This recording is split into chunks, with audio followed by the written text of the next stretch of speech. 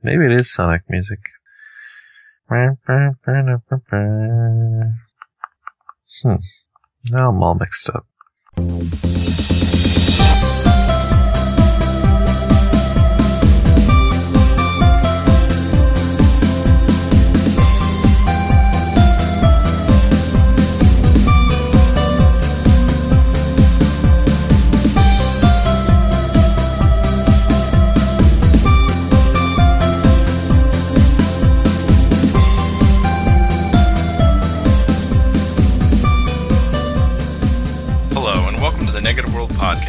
Podcast about video games by the Nintendo fans at NegativeWorld.org.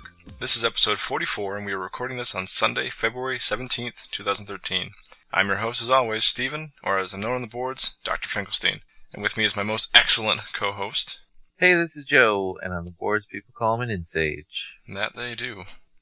So, it's just going to be a two-man podcast this week, and the main focus we're going to have is talking about a lot of cool stuff that we've been playing, and then going into yet another Nintendo Direct conversation, but we won't be dissecting it in the manner that we did before. We're going to just kind of pick some favorite announcements or references, etc., and just see where that leads us. Mm-hmm. And with that very brief introduction, Joe, what have you been playing, sir? Well, I've been playing a couple of different things.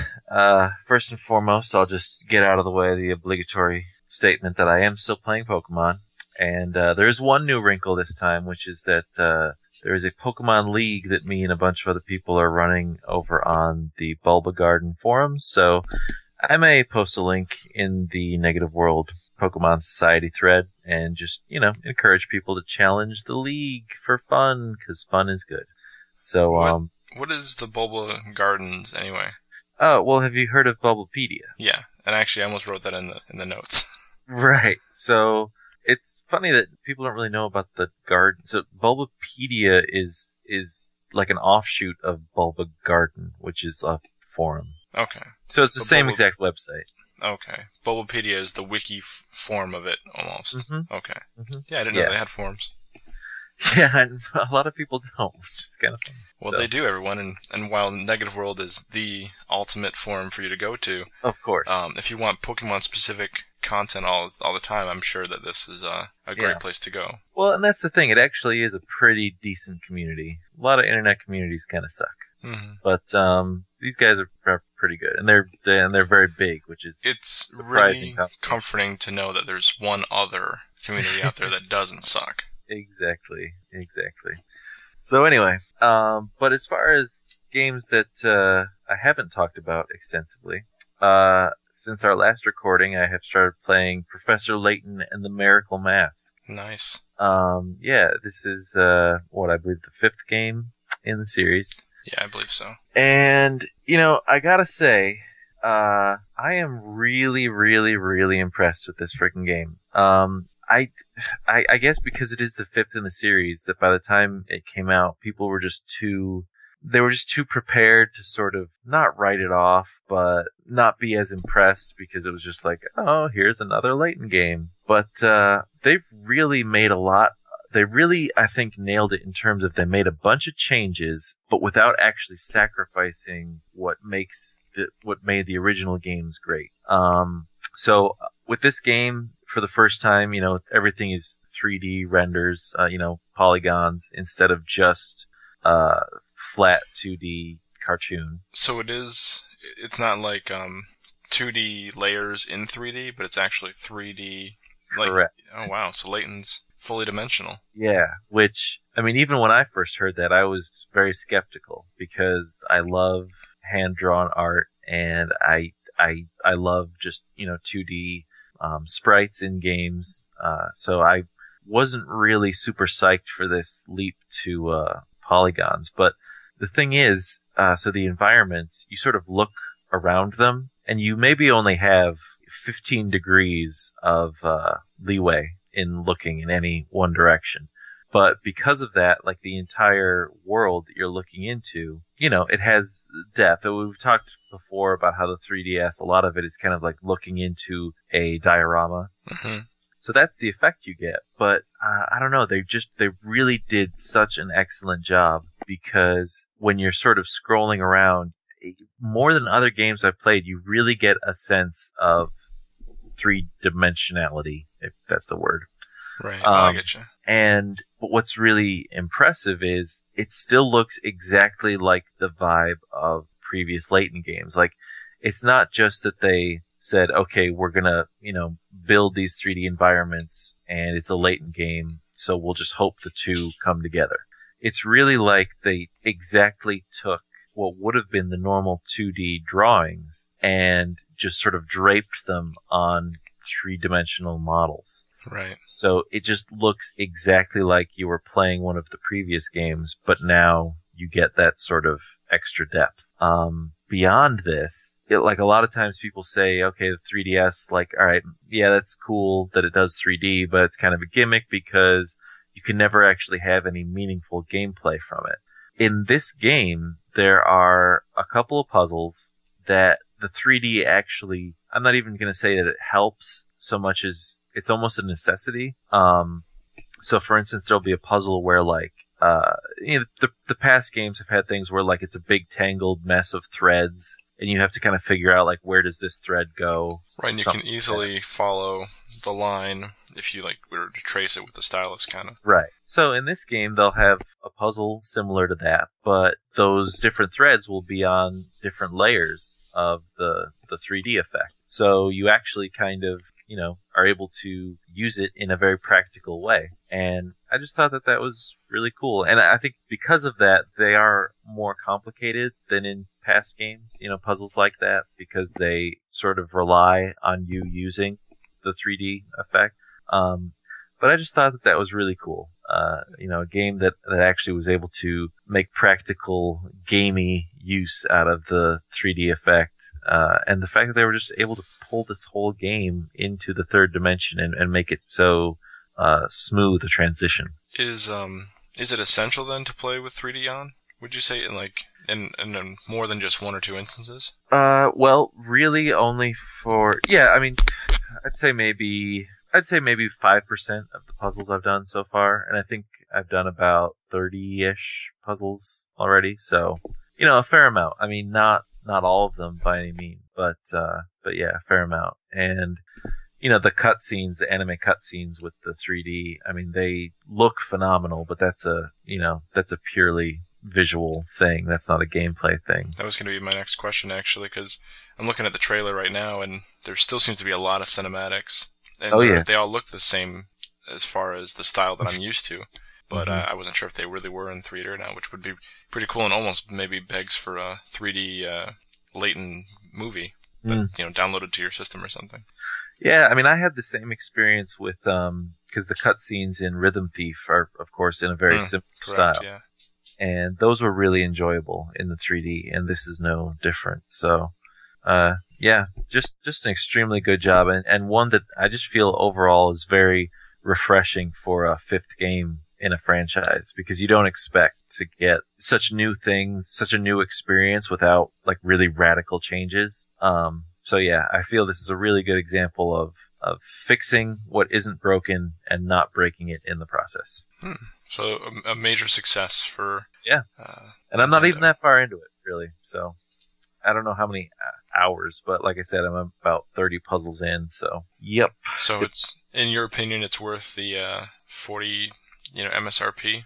Yes, absolutely. I actually, because of all this, I thought to myself the other day, I'm like, I'm glad I bought this at full price, simply because I feel like this is the kind of game that deserves that support, that they deserve all $40, as opposed to some games, you get them when they drop to 20 and you feel like, okay, this was the right price for the value. But, yeah. So, aside from that, I played a game. This is a DSiWare game. It's called Escapee Go, and it's from 2009. And the reason I even discovered it is because I was listening to the Nintendojo podcast called The Heartcast, which I like very much. And one of the hosts on that show recommended it. They'd been playing it. And he described it as kind of a stealth game, and I'm always on the lookout for more stealth experiences. And it looks kind of... Like Metal Gear Solid stealth, or... Well... Tom Clancy, or... That's what I think of. I think of like Metal Gear Solid and Tenchu primarily when I think of stealth games. But This is not like that really in any way. Because you don't attack at all. It's purely escaping. So And it's the like stealth- the castle courtyard section of Ocarina of Time in a whole game. Yes, exactly. Now so I was actually looking forward to something more like that, as you described, sort of watching patterns of guards moving around and then planning, okay, then you make that mad dash to the next sort of safe spot. Unfortunately, the game isn't really anything like that. I thought it was from the trailer, but, and it's only $2, so whatever. It's not like I had a major investment to find this out, but really the title of the game actually tells you everything you need to know, because it is sort of a mad dash. It plays more like Pac-Man in a sense. Right. Yeah, I'm looking at it right now and I can see that. Yeah, well, I didn't. Well, I can see where from the start you would think, I mean, if these guys are running after you, it's just because they saw you, but it does look like it's almost like tag. You have like a 5-second head start, and then people start trying to hone in on your position. Yep. And that can be cool. I mean, you said it was $2. That seems like an easy price point for a game like this. Yeah, and I don't know offhand how many levels there were, but I would say maybe like 15, something like that. So really, for $2, it was a good value, and I think it is done rather well. Like they try to put some. I hesitate to even say story because they don't really go anywhere with it, but it's draped. The whole gameplay is draped in some sense of a narrative. There's a little more going on here. I mean, like halfway through the game, you get to the character's apartment and she like changes clothes and stuff. I mean, that's the sort of thing that is just totally unnecessary, but they do to sort of just flesh out these characters, try to give it some sort of depth, I guess. Do we have to have a discussion about objectification of women in pixel? No. Like she's like 20 pixels big.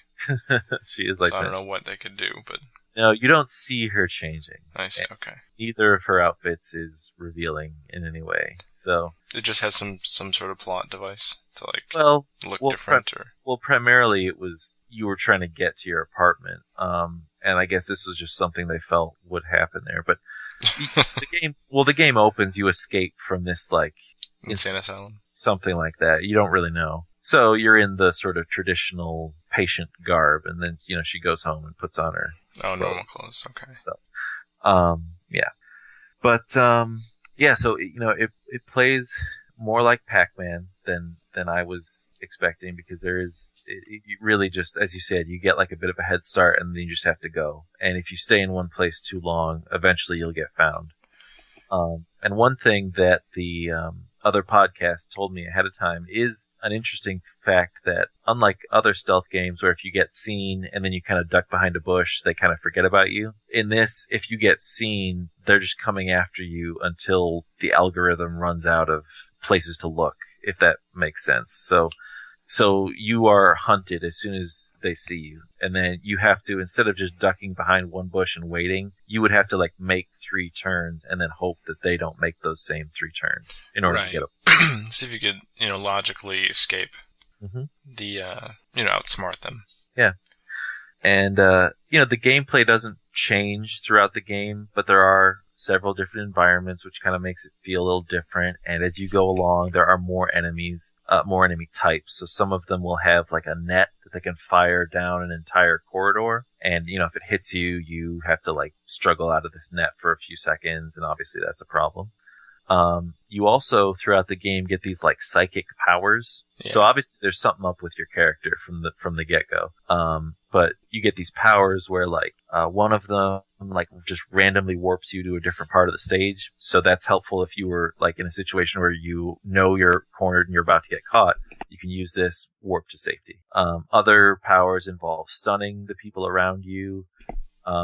Some of them make you run at twice your normal speed or run at infinite stamina, because your dash button does deplete a stamina bar.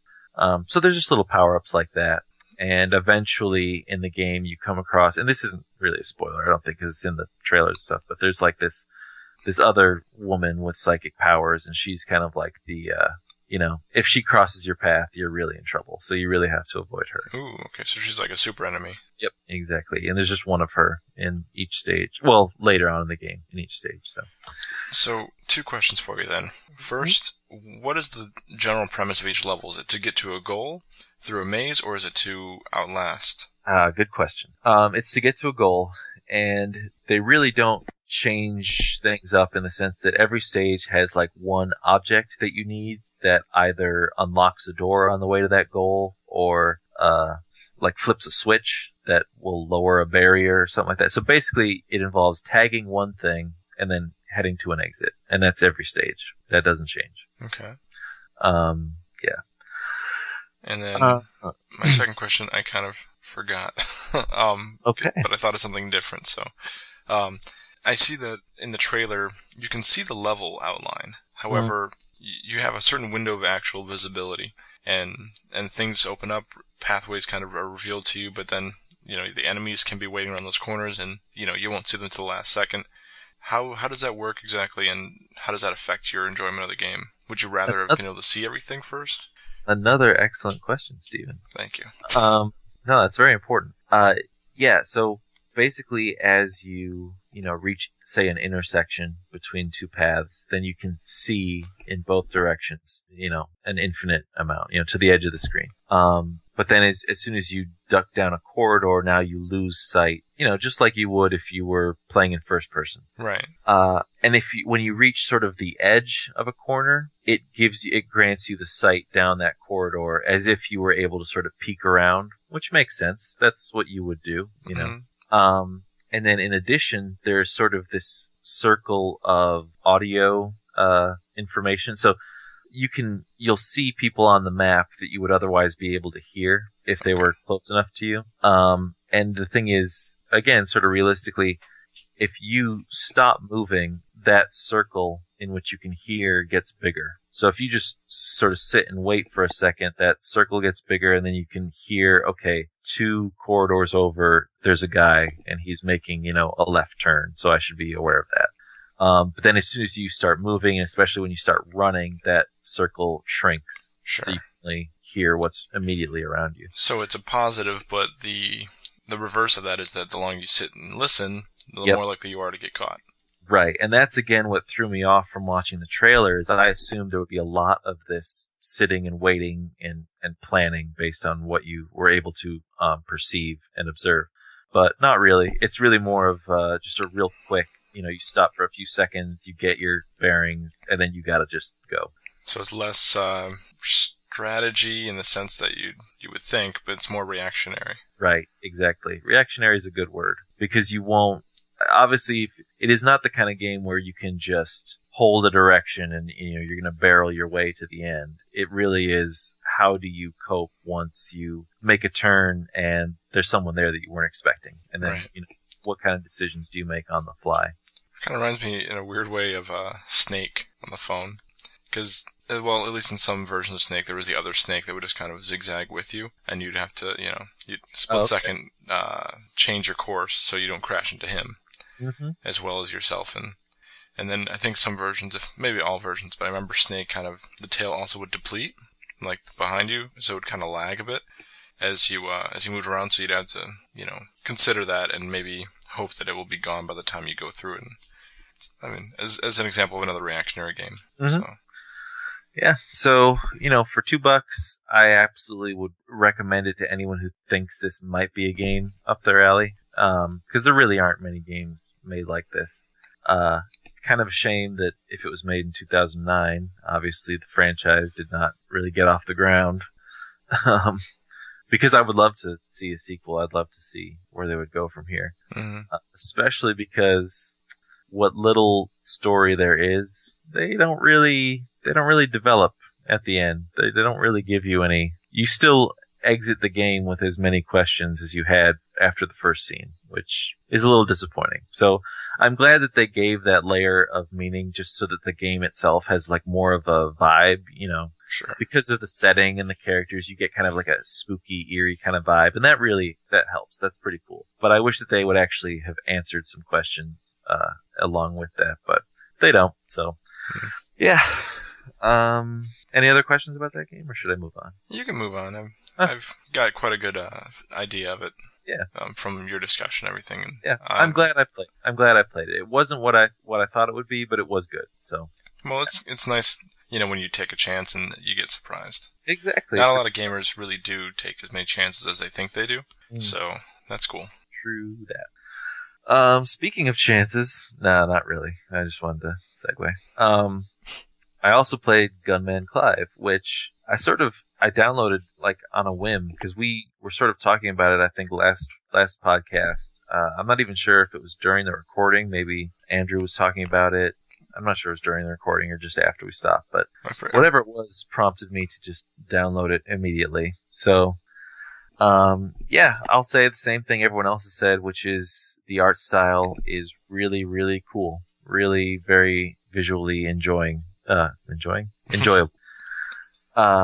I'm really amazed that they sort of were able to take that sort of, if anyone has seen the Aha Take On Me music video, it really is that sort of scribble style effect, but it looks great on the small screen, and it looks great in 3D.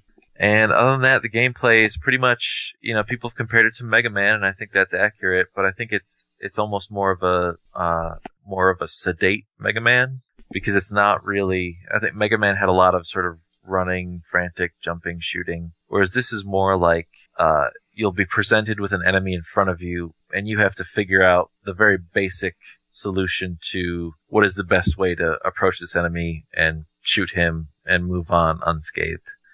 And the game basically is just a series of situations like that, one after the other. Now, how much life do you get? Is it like a one-hit thing, or? It's definitely not a one-hit thing. Depending on what difficulty you choose, you either get like a huge health bar or a rather small health bar. But I think at the smallest, it's like 3 hits, I want to say. And you can get, I believe it's pieces of cake that give you your health back. Yeah, I'm looking at the trailer now, and I'm seeing what you're talking about. He's shooting ducks, and cake is popping out of their dead carcasses. He sure is. Just like the Wild West. Oh, yeah. You have the Pony Express, the Wild West, all that stuff. Cake. Oh, and they have candles in the cake. That's really a nice touch. Oh, yeah, it's like birthday cake. Yeah, not even just like ice cream cake or not even regular face cake. Oh, that one was a big cake. Very nice. Big cake is all your health, I think. And there are several different power-ups for different shots. However, and this sort of adds to the strategy, if you will. It's sort of like it's entirely random which power-up you get, so you can't even really plan. In that sense, you have to sort of come up with a plan based on what you get. And a lot of times I found I was sort of like I would get the power-ups almost by accident. So even if you had something you liked, you might have to change your approach depending on what you got. I also think most of I really enjoy the spread shot, which is just standard 3 shots, in different directions. And that one's very useful. Most of the other ones are not so useful. There's a lot that are kind of lame. Like there's one that's, I guess, really powerful, but really slow. And that's not very helpful. It's okay against bosses for obvious reasons. And then there's one other one that is very helpful, which is like a laser that just goes through everything. But I only encountered that like once a playthrough most of the time. So, the game is very short, which a lot of other people have said. I can't remember if it's 15 or 20 levels, something like that. But it goes pretty quick. You can really beat the whole thing in, I don't know, hour and a half. Back in the Mega Man thing, the level design looks very much like Mega Man. I mean, I'm watching a video right now, and the guy, he's going down ladders and doing that kind of zigzagging down and then moving forward. And there's no, like, backgrounds, really. So there's no sense of where you really are. I mean, I can tell I'm inside a building, but there's no logic to why there's a ladder up in the ceiling right there and a corridor and... Well, I think they actually do a pretty good... Like, there might not be logic in the sense of what you just described as far as, like, okay, why would there be a ladder in the middle of this saloon or something like that? But what is actually kind of interesting is, unlike a lot of games, you do move sort of, like from one area to the next. Like you'll end a level by going into a saloon door, and then the next stage is in a saloon, and then you'll exit that. You'll walk out of the saloon at the end of that level, and you'll be at a cave entrance or something like that. So with respect to each level, they do link together. It's just that they don't make a lot of sense in a general way. Right. So I found that kind of cool because a lot of games just totally ignore that kind of thing. And it's like, yeah, all of a sudden you'll be, underwater, and then in the next stage you're in an airplane, and they don't, give any sort of connective for that. So I thought it was kind of neat that it does sort of play out like one continuous environment. Mm-hmm. And things get sort of crazy towards the end. I won't spoil anything, but it definitely gets more interesting. Story-wise or gameplay-wise? Just gameplay-wise, and I guess setting-wise. There's still okay. really any story, but yeah. So again, my verdict is it wasn't very expensive. It's not extremely meaty, but it was fun, and it looked really cool, and it was interesting, and I had a good time with it. So I think a lot of people are kind of on board with this. It's become kind of trendy, I think. So they are not wrong, is my opinion. Cool. Yep. I'm glad you had a more favorable position on this, because I've heard that some people have been let down. And that was so short? I think part of that, yeah. Yeah. And so I've been kind of just hesitant to look into it. I mean, I've got a lot of stuff, to play, and so my time is, always being grabbed for. And so like stuff like this, if I hear something bad about something, then it just gets not necessarily shunned, but just ignored for an indefinite amount of time. And this was one of those games that kind of did get shunned a little bit, but hearing you talk about it's kind of reinvigorated my desire to look into this. Yeah, I mean, just based on the trailers that you're watching, is there something that sticks out to you that you are concerned about, that you might say like, oh, this aspect turns me off a little bit? No, not from the basicness. Here I'm about to see a boss. It's amazing how Mega Man-ish this really is. Yeah. Well, and that could be a turnoff if you don't see enough unique qualities in the game. Honestly, I'm kind of feeling like that a little bit. Yeah, and I was going to say, I think really the only truly unique quality is the visuals.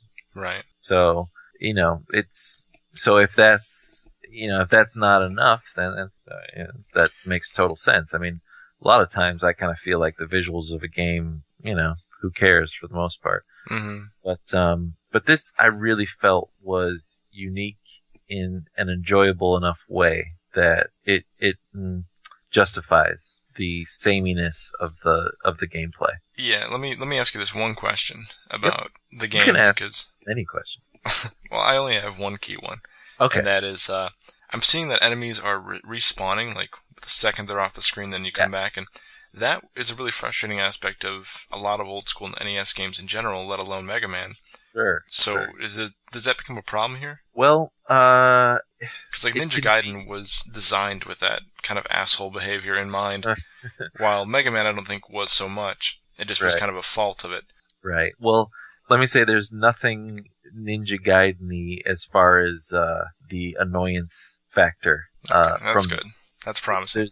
There's no, even though there are birds, there's no eagles that are going to come and like as soon as you jump in the air, they're going to respawn and kill you. The birds look a lot like enemies from Mega Man as well. Like I'm having major flashbacks to various things, like the pelicans that drop those eggs or whatever. Okay. I think they're pelicans, but I think it's Mega Man 2 that there's enemies just like that.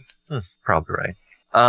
But even though in this game they respawn like 1 pixel off the screen, I think that is by design because of the fact that, like I said, it's really, the gameplay is supposed to be sort of a series of these little confrontations, and I think they don't want you to cheap out by shooting and then ducking off the screen real quick, and then letting your bullet take care of it, and then you don't really have to deal with that enemy. So they want you to come up front with every enemy. Exactly. Because otherwise, even in old school games, there would be, you'd get like 20 pixels off the screen before they respawn or something. But this is like, you can almost watch them respawn. It's that close to the edge of the screen. So as long as you go into it with that understanding of how you're supposed to be kind of playing, then it shouldn't be a deterrent. I would think not. It didn't bother me. The first couple times when I started to notice it, I was surprised. But yeah, I don't think it's a annoyance ultimately. So that's it for me. What about you, sir? What have you been playing? All right, so let's see. It was a few weeks ago since our last podcast, and I've been playing some of the same things. I've been playing a new game on a whim, which leads to also a new console.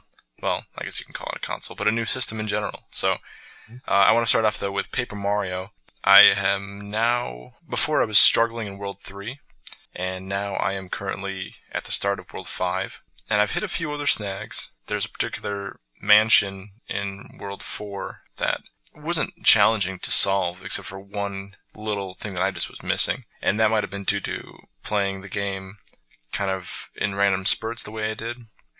And so, I kind of forgot that this little nugget of detail was over there, and so then I didn't go back to it. So after struggling with that a little bit, I did get through it, and it was quite fun. And my disdain for the game that started building hasn't fully dissipated, because there's other things later that kind of annoy me still. But the game overall is still fun. I'm still happy I'm playing it.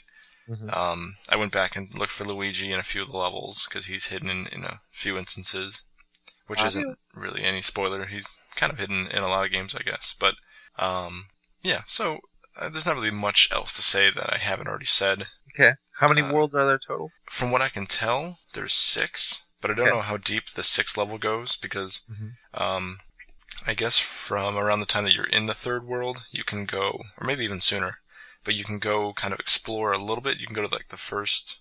Oh, no, I think it is around the time you finish World 3. You can then go to Worlds 4, 5, and 6. But 5 and 6 are kind of blocked off, sort of. And now that I look back on it, 5 might not have been very blocked off at all. But 6 definitely is. Okay. I don't want to... Well, it's not really spoilers or whatever. It's just like a giant cliff wall. And you go there by boat, and I have no idea how to get through it. I'm assuming it opens up after I beat World 5. But, well, from what little I know about this game, isn't it all about finding, there'll be some sort of roadblock, and then you find some random item to come and open up that block or something? In a lot of instances it is. So yeah, maybe there's a wrecking ball. Maybe wrecking ball. I was going to say jackhammer, but I think there already is a jackhammer in my inventory, and you definitely don't use that. But I don't think that there's a section, though, like when you paperize, it then takes whatever screen you're looking at and flattens it, and then puts that down on an axis so you can stick things onto the screen, which then generates, it either does something to the environment, or it can create a question mark block, which can give you an item, stuff like that. And so I don't think that can happen in this section, which would imply maybe you don't apply something to it. Okay. But who knows? I haven't gotten there yet, so... I do like the locales and how they've changed over the course of the game so far. Your first world is your standard world as always. The second... if I told you to guess what the second world in this game would be based Desert. on... Yep, exactly. So that, it changes to that, and that was pretty fun. And the third was more of the jungle, although not exactly the jungle, because... So the second world is not a desert? No, it is. Oh. So, yeah, first world, your standard. Second's the desert.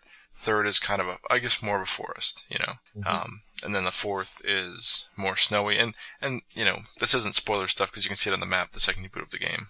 But I do like the variety that I'm getting with that.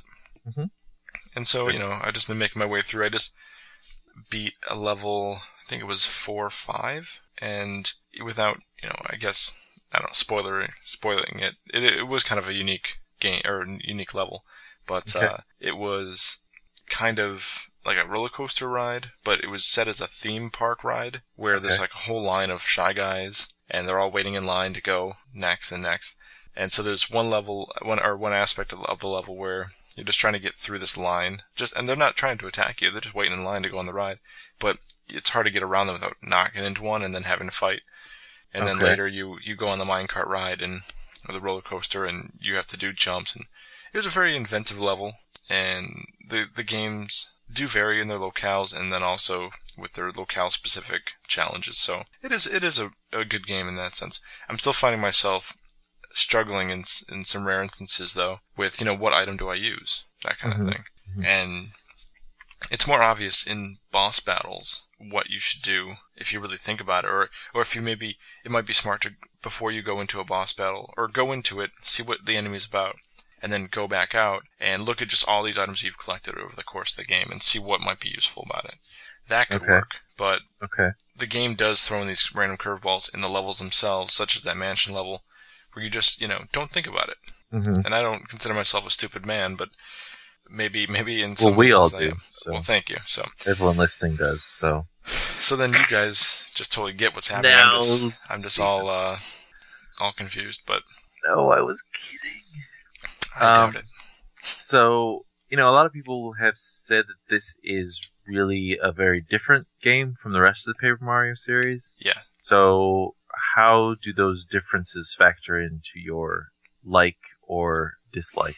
I'm constantly struggling with that, honestly. Oh, okay. Like, it changes every time I think about it, because I've still been avoiding battles when possible. Okay. Until I have like a full sticker arsenal, and it's like, well, I might as well fight just to use up some of them. Did you ever think you'd be saying the phrase sticker arsenal? No. Okay. I hoped, though. I wanted a band called Sticker Arsenal, but I never was able to play the guitar well enough. But anyway, my brain just went to a whole new offshoot. I have a bunch of those. You there. No, in a box somewhere in my room, I have a bunch of those really old, like, what are they? Holofoil, or those shiny foil stickers that you can get at like the coin machines. Oh yeah. I've got like Scooby-Doo. I've got all these old cartoon characters, and they would look great on a guitar for my band Sticker Arsenal. But absolutely, that's besides the point. So it is pretty. It's fun to use them though, especially when you get more creative stickers, which you learn as you go that it's not. It makes no difference if you hold on to them. I mean, you will want to use them for certain moments, but you can always pretty much get them back. So for the first half of the game, I was hoarding these really awesome stickers, waiting to use them, waiting for the right moment. And it doesn't matter. I mean, you get so many coins over the course of the game that you can just buy back the items and make the stickers again. Okay. Like, I just got some sewing scissors. I haven't used them yet, but I'm just going to use them on some enemy that, not a Goomba, but just some enemy that actually has some sort of oomph. I'll just use them on him, So when you try to get back stickers you've used, are you able to, like, as you were saying, like, purchase them with coins right away, or do you have to, like, backtrack? Oh, you've got to backtrack. There's certain shops in each world that only have certain stickers, so you have to kind of remember that if you want a very specific, like, rare sticker. Mm-hmm. And as far as the items into stickers, that whole thing, like a bowling ball, you can just find a bowling ball in the game, and later you want to use it, you'd actually have to go find that item again and then paperize it in one of two locations that I can think of.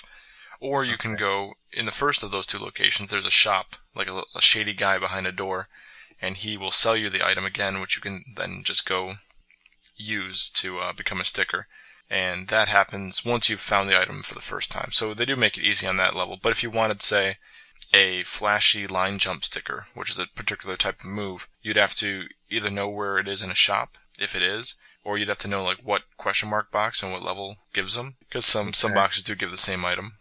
So it just kind of depends, and it's never an issue where, I really wish I had more of these red turtle shells. I mean, I do wish I had more of those, because they're good weapons, especially for doing damage to enemies in a line, but it doesn't become critical at any one time. No, not at all. Mm-hmm. So it is nice that that's not frustrating. But then on the same level, I do kind of wish there was more of a true RPG nature where I was leveling up, earning some new moves, that kind of thing in that way. Something feels very good about that, about Super Mario RPG, that kind of thing. Right. And that leads us kind of into the topic we'll discuss soon, the Nintendo Direct, because that's where the Mario and Luigi series comes from. So I'm really happy with them doing Paper Mario on a handheld, for one. That's okay with me, even though I know a lot of them, if not all of them, have been on consoles. And where was my thought going?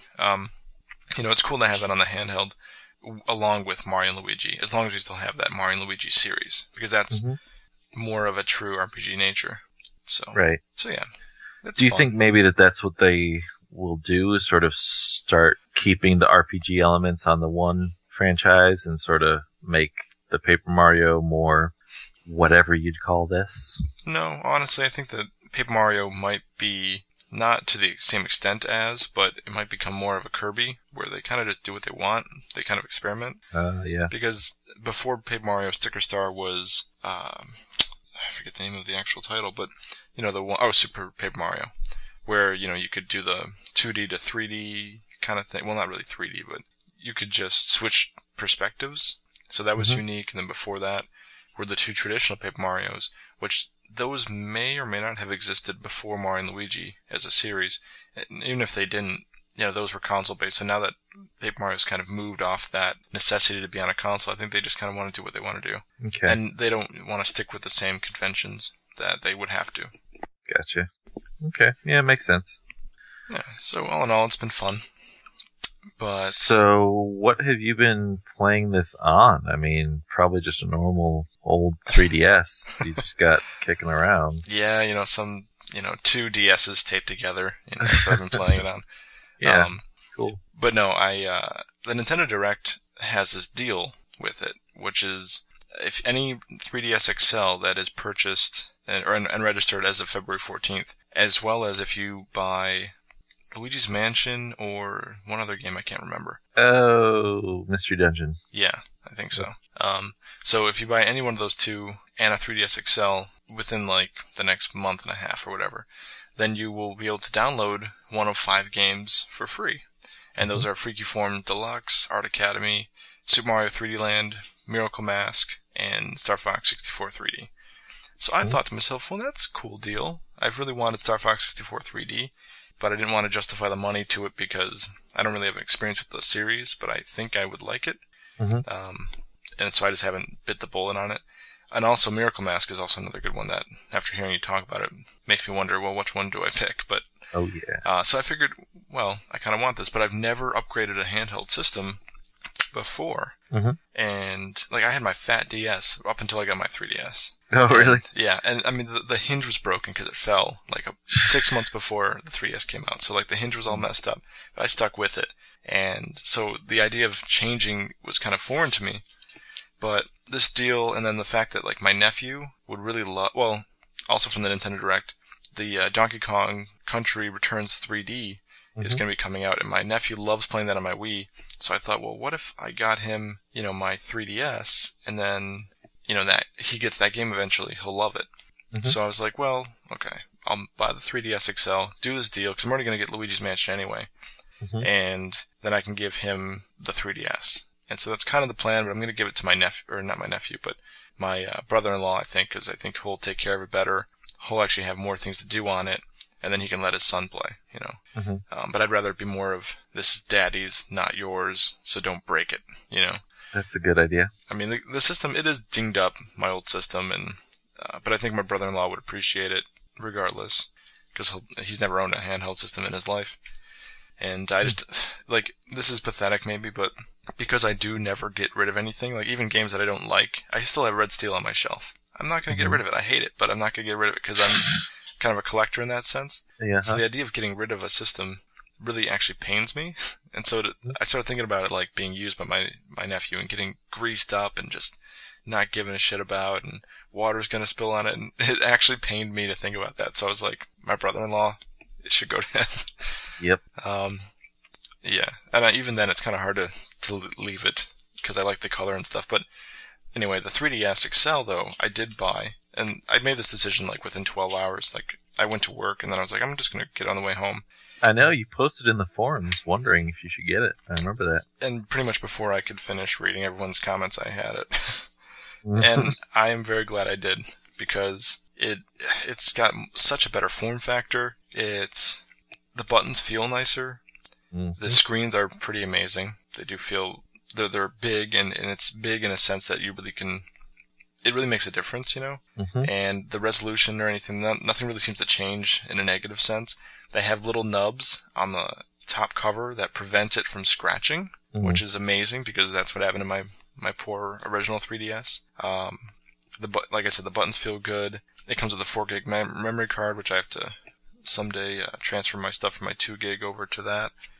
But I did really like how it looked like the home, start, select were actual buttons instead of whatever you would call it on the original 3DS, where they're kind of buttons under a little skin. Right. And actually, ironically enough, in my opinion, the ones in the 3DS XL feel more like like they're not buttons. Like you don't really press them, even though you do. Okay. They're just very sensitive, but they don't feel. It's not hard to press them anymore. I constantly felt like on the 3DS, it was very hard to kind of like when you're not looking at that particular spot to kind of hit the right button because there's no real. It's a very subtle difference. Division. But yeah, between select, home, and start, and that's not the case on this one. So yeah, the system overall is really nice. I recommend anyone out there. What color did you get? I got the blue. Okay. Because that is definitely my favorite color. And I was, again, a little skeptical because I like the weird blue that I have with my 3DS, but more and more each day, this kind of more standard blue is really growing on me. And I think you said in the thread you were waiting for the right color to come out. I sure was, and still am. Like, what are you what are you expecting? What do you want? Like hot fuchsia? No. No, there's nothing wrong with the red and the blue that's out now. There's nothing wrong with them. And in fact, seeing them in person, they look much better than they do in the promotional materials. I will say that. Yeah, the matte finish is. I was kind of worried about that, but it looks really nice. Yeah. It sounds weird, I'm sure, but I'm waiting for a color that grabs me. Puke that green. I'm just gonna be like, right? No. Though I would love a green. That would be pretty cool. Yeah. No, in the year Luigi, they should just do a green one for that. You know. Oh my god. I hope they do. I'm totally a marketing genius. I know. That would be so amazing because the green ones never come over for like any of the DSs. I don't know. I would love a green one. I would love a green one or a white one. I was seriously tempted because they've got that the pink and white one that's coming out here, which is an XL. Oh yeah, but it's not out yet, right? I think it's coming out very soon. Like maybe this week, if I remember correctly. But the year of Peach. But ultimately, as secure as I am with my gamerhood, I probably couldn't do it. It's really painful. Well, I don't know. It looks nice, though, I think. It does look nice. And it is mostly white because the console itself is white while the lid is pink. And just like mine, the console itself is black but with a blue top. Unlike my original, which is all, except for the inside top lid, it's all that weird turquoise color. But I don't know, I say just do it, because you're not going to be looking at the pink when you're playing, man. No, I know. I know. And, yeah, it'll happen eventually. If I don't get a color that grabs me by the end of 2013, I'll probably just pick from whatever's available. Yeah. That's how I'll approach it. I kind of wish that they had a purple and yellow. I've always really liked Wario's colors. Okay. And that'd be kind of neat. But Truth. But blue works great for me. And, yeah. I can nitpick this thing apart with details or things that I read beforehand that are just neat, like the LED lights for the power and the Wi-Fi. Yeah, all that stuff. They're curved. Yeah. So you can see them kind of from multiple angles, which is actually subtle but a very nice touch compared to the single squares on the 3DS. Right, because those are all just directly from the bottom. Right? Well, from the side, more or less. But they're just one directional, and there's just so many subtle changes that it makes me wonder, like, did they release the 3DS and then immediately start thinking how to make it better? Yeah. Or like, I had similar, even more cynical ideas, but... And I mean, I'm cool with it, because I wouldn't have wanted to wait until they had a 3DS XL ready to play. I know people say that, but I don't know. Maybe that's just me, but I want to play stuff as soon as possible, within reason. I mean, don't give me a crappy, buggy game, but if you can make an improvement on it a year or two later, then we can talk about it then. But don't hold it up for that length of time just to, try to prevent complaints. Sure. Because you're gonna, if this came out first, the 3DS XL, people would be saying, "Oh, it's too round," or "What's with the matte finish? Why isn't it shiny?" They'd find something to complain about. So it's all perspective after the fact. So it's very, very nice. I've probably said on this podcast before, but the DSi XL is literally my favorite platform of all time. Obviously, things like a console experience, the games still trump it. The Wii provides better experiences than any of the DSs can, in my opinion. But I love the DSi XL. It is really, really enjoyable to use. So I'm very much looking forward to getting a similar experience when I eventually get the 3DS XL. and I will finish up with just a warning to people who may have been turned off by the 3DS XL because of like a Best Buy unit. I've seen this in stores many times, and I actually held it, with the giant thing tethered to the back of it, but I've actually touched the thing, and I was not impressed. I was like, okay, whatever. I don't need this. It looks like shit. It's greasy. It's disgusting. That's they're because always it's being disgusting, fondled all the time. Sure. Yeah. Yep. But to get a brand new one out of the box, it looks so nice, and I'm already like getting annoyed because little dust particles from my pocket got in between the screens and stuff. But it's a really nice console, and I wonder how many people are pissed that I keep calling it a console, but it's kind of is. Yeah, you bring up an interesting and almost completely unrelated point, which is that, I'm starting to think that, like, game companies should rethink their in-store promotions somehow, because I remember the first time I saw a 3DS, I was so excited because, everyone had been talking about, that's when all the hype was, like, really pure and like, cranked to 11, and everyone was like, oh, you gotta see this thing, it's like the games are in your head, whatever. But, so I was really excited to see a 3DS for the first time. We went to a Best Buy, and I got up to it, and because the screen was so greasy and disgusting, the entire, like, 3D effect was lost. Right. And I was like... I'm just imagining, like, a 3DS with KY jelly across the top of it. Yeah.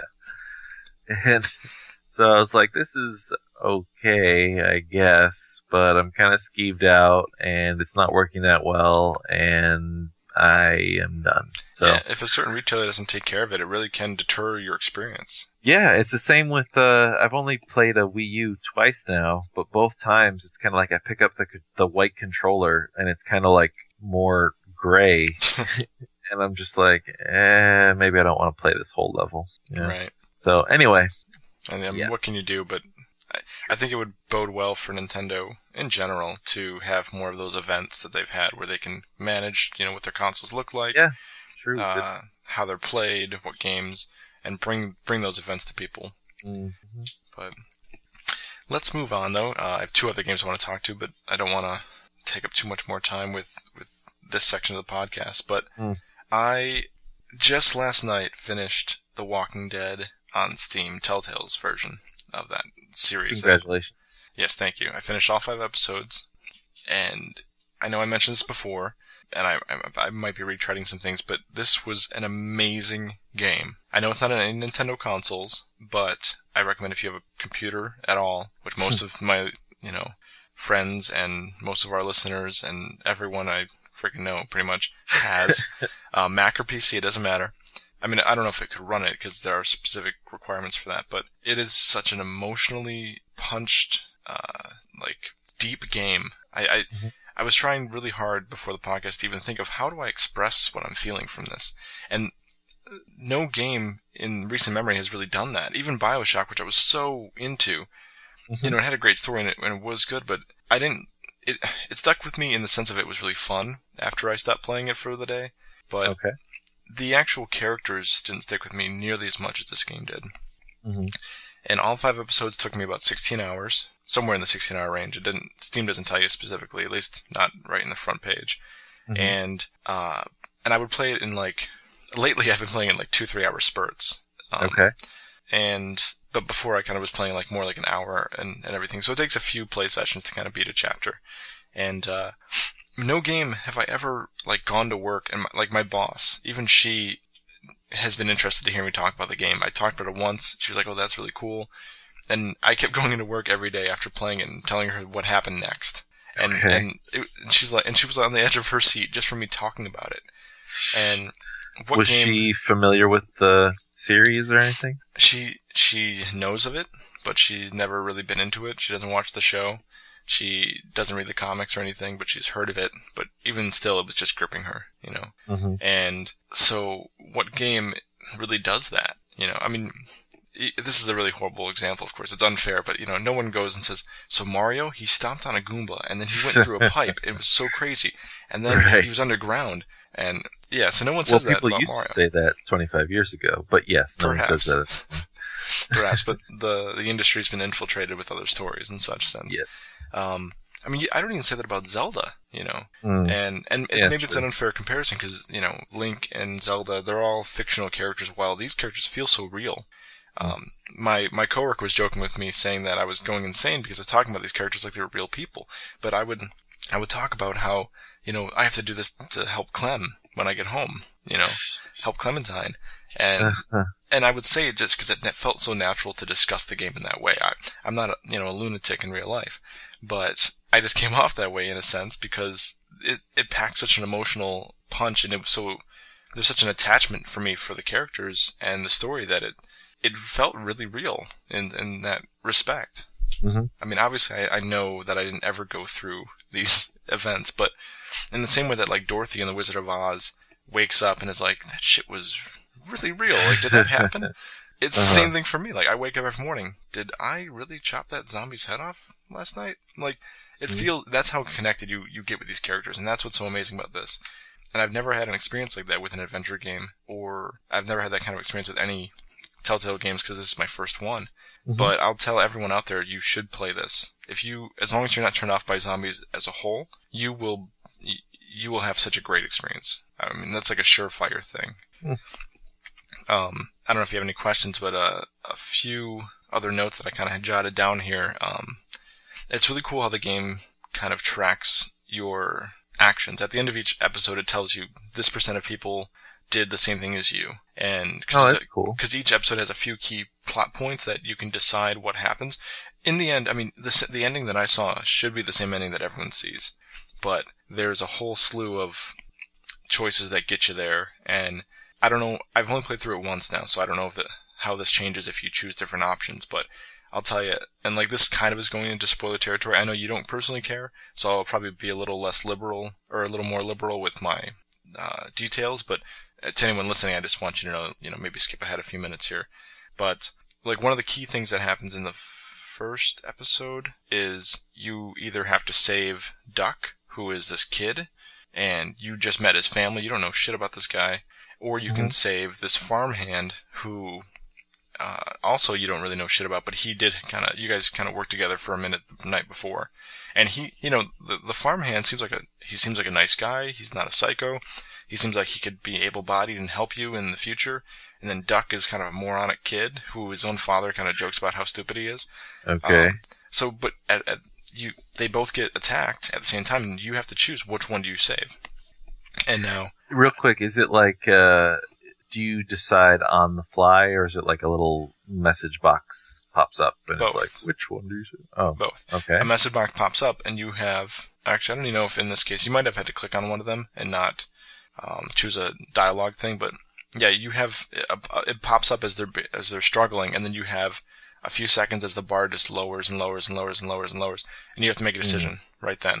Okay. And it's gripping. You don't even expect it to happen. Suddenly it just happens, And I chose to save Duck, even though it was really hard for me. And all this happened in a few seconds, but I was thinking to myself, well, that guy is going to be really good for us, but I'm not going to let a kid die, And these are, like, I'm almost getting chills right now because these are resonating my own feelings.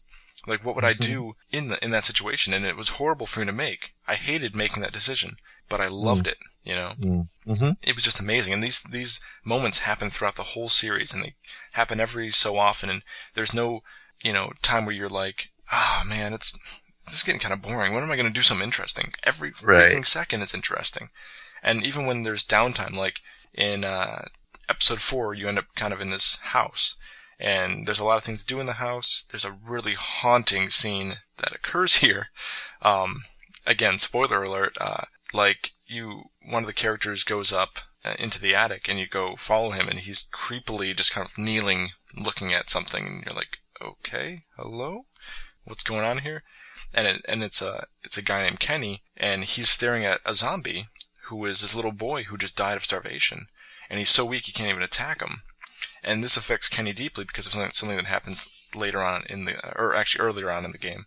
And again, I don't want to say all the points just in case someone isn't listening to the whole spoiler warning thing, but and it's just amazing what happens in that attic. And this time, like, I chose to help Kenny previously with his whole struggle of what he was going through, but this time I said, look, you've got to take care of this. You have to make this decision, and I forced it on him. Even though I had multiple times, I could have walked over and shot him, that zombie in the head. I could have stomped his head in, probably would have got a negative reaction out of Kenny because that was kind of an inhumane way to do it. Or I could have left him to just be there and stay in the house with us and just ignore him. Or I did what I did, and I forced Kenny to take care of it. And Kenny kind of healed a little bit from that. And it's just so amazing. And I'm talking about these people again, Kenny this, Kenny that, Lee this. But they really feel like real people in my head. Because that's how gripping and emotionally attaching, I'm not saying that ever right, but it's just mind-boggling how this worked. Well, that's really impressive that the game's able to accomplish all that.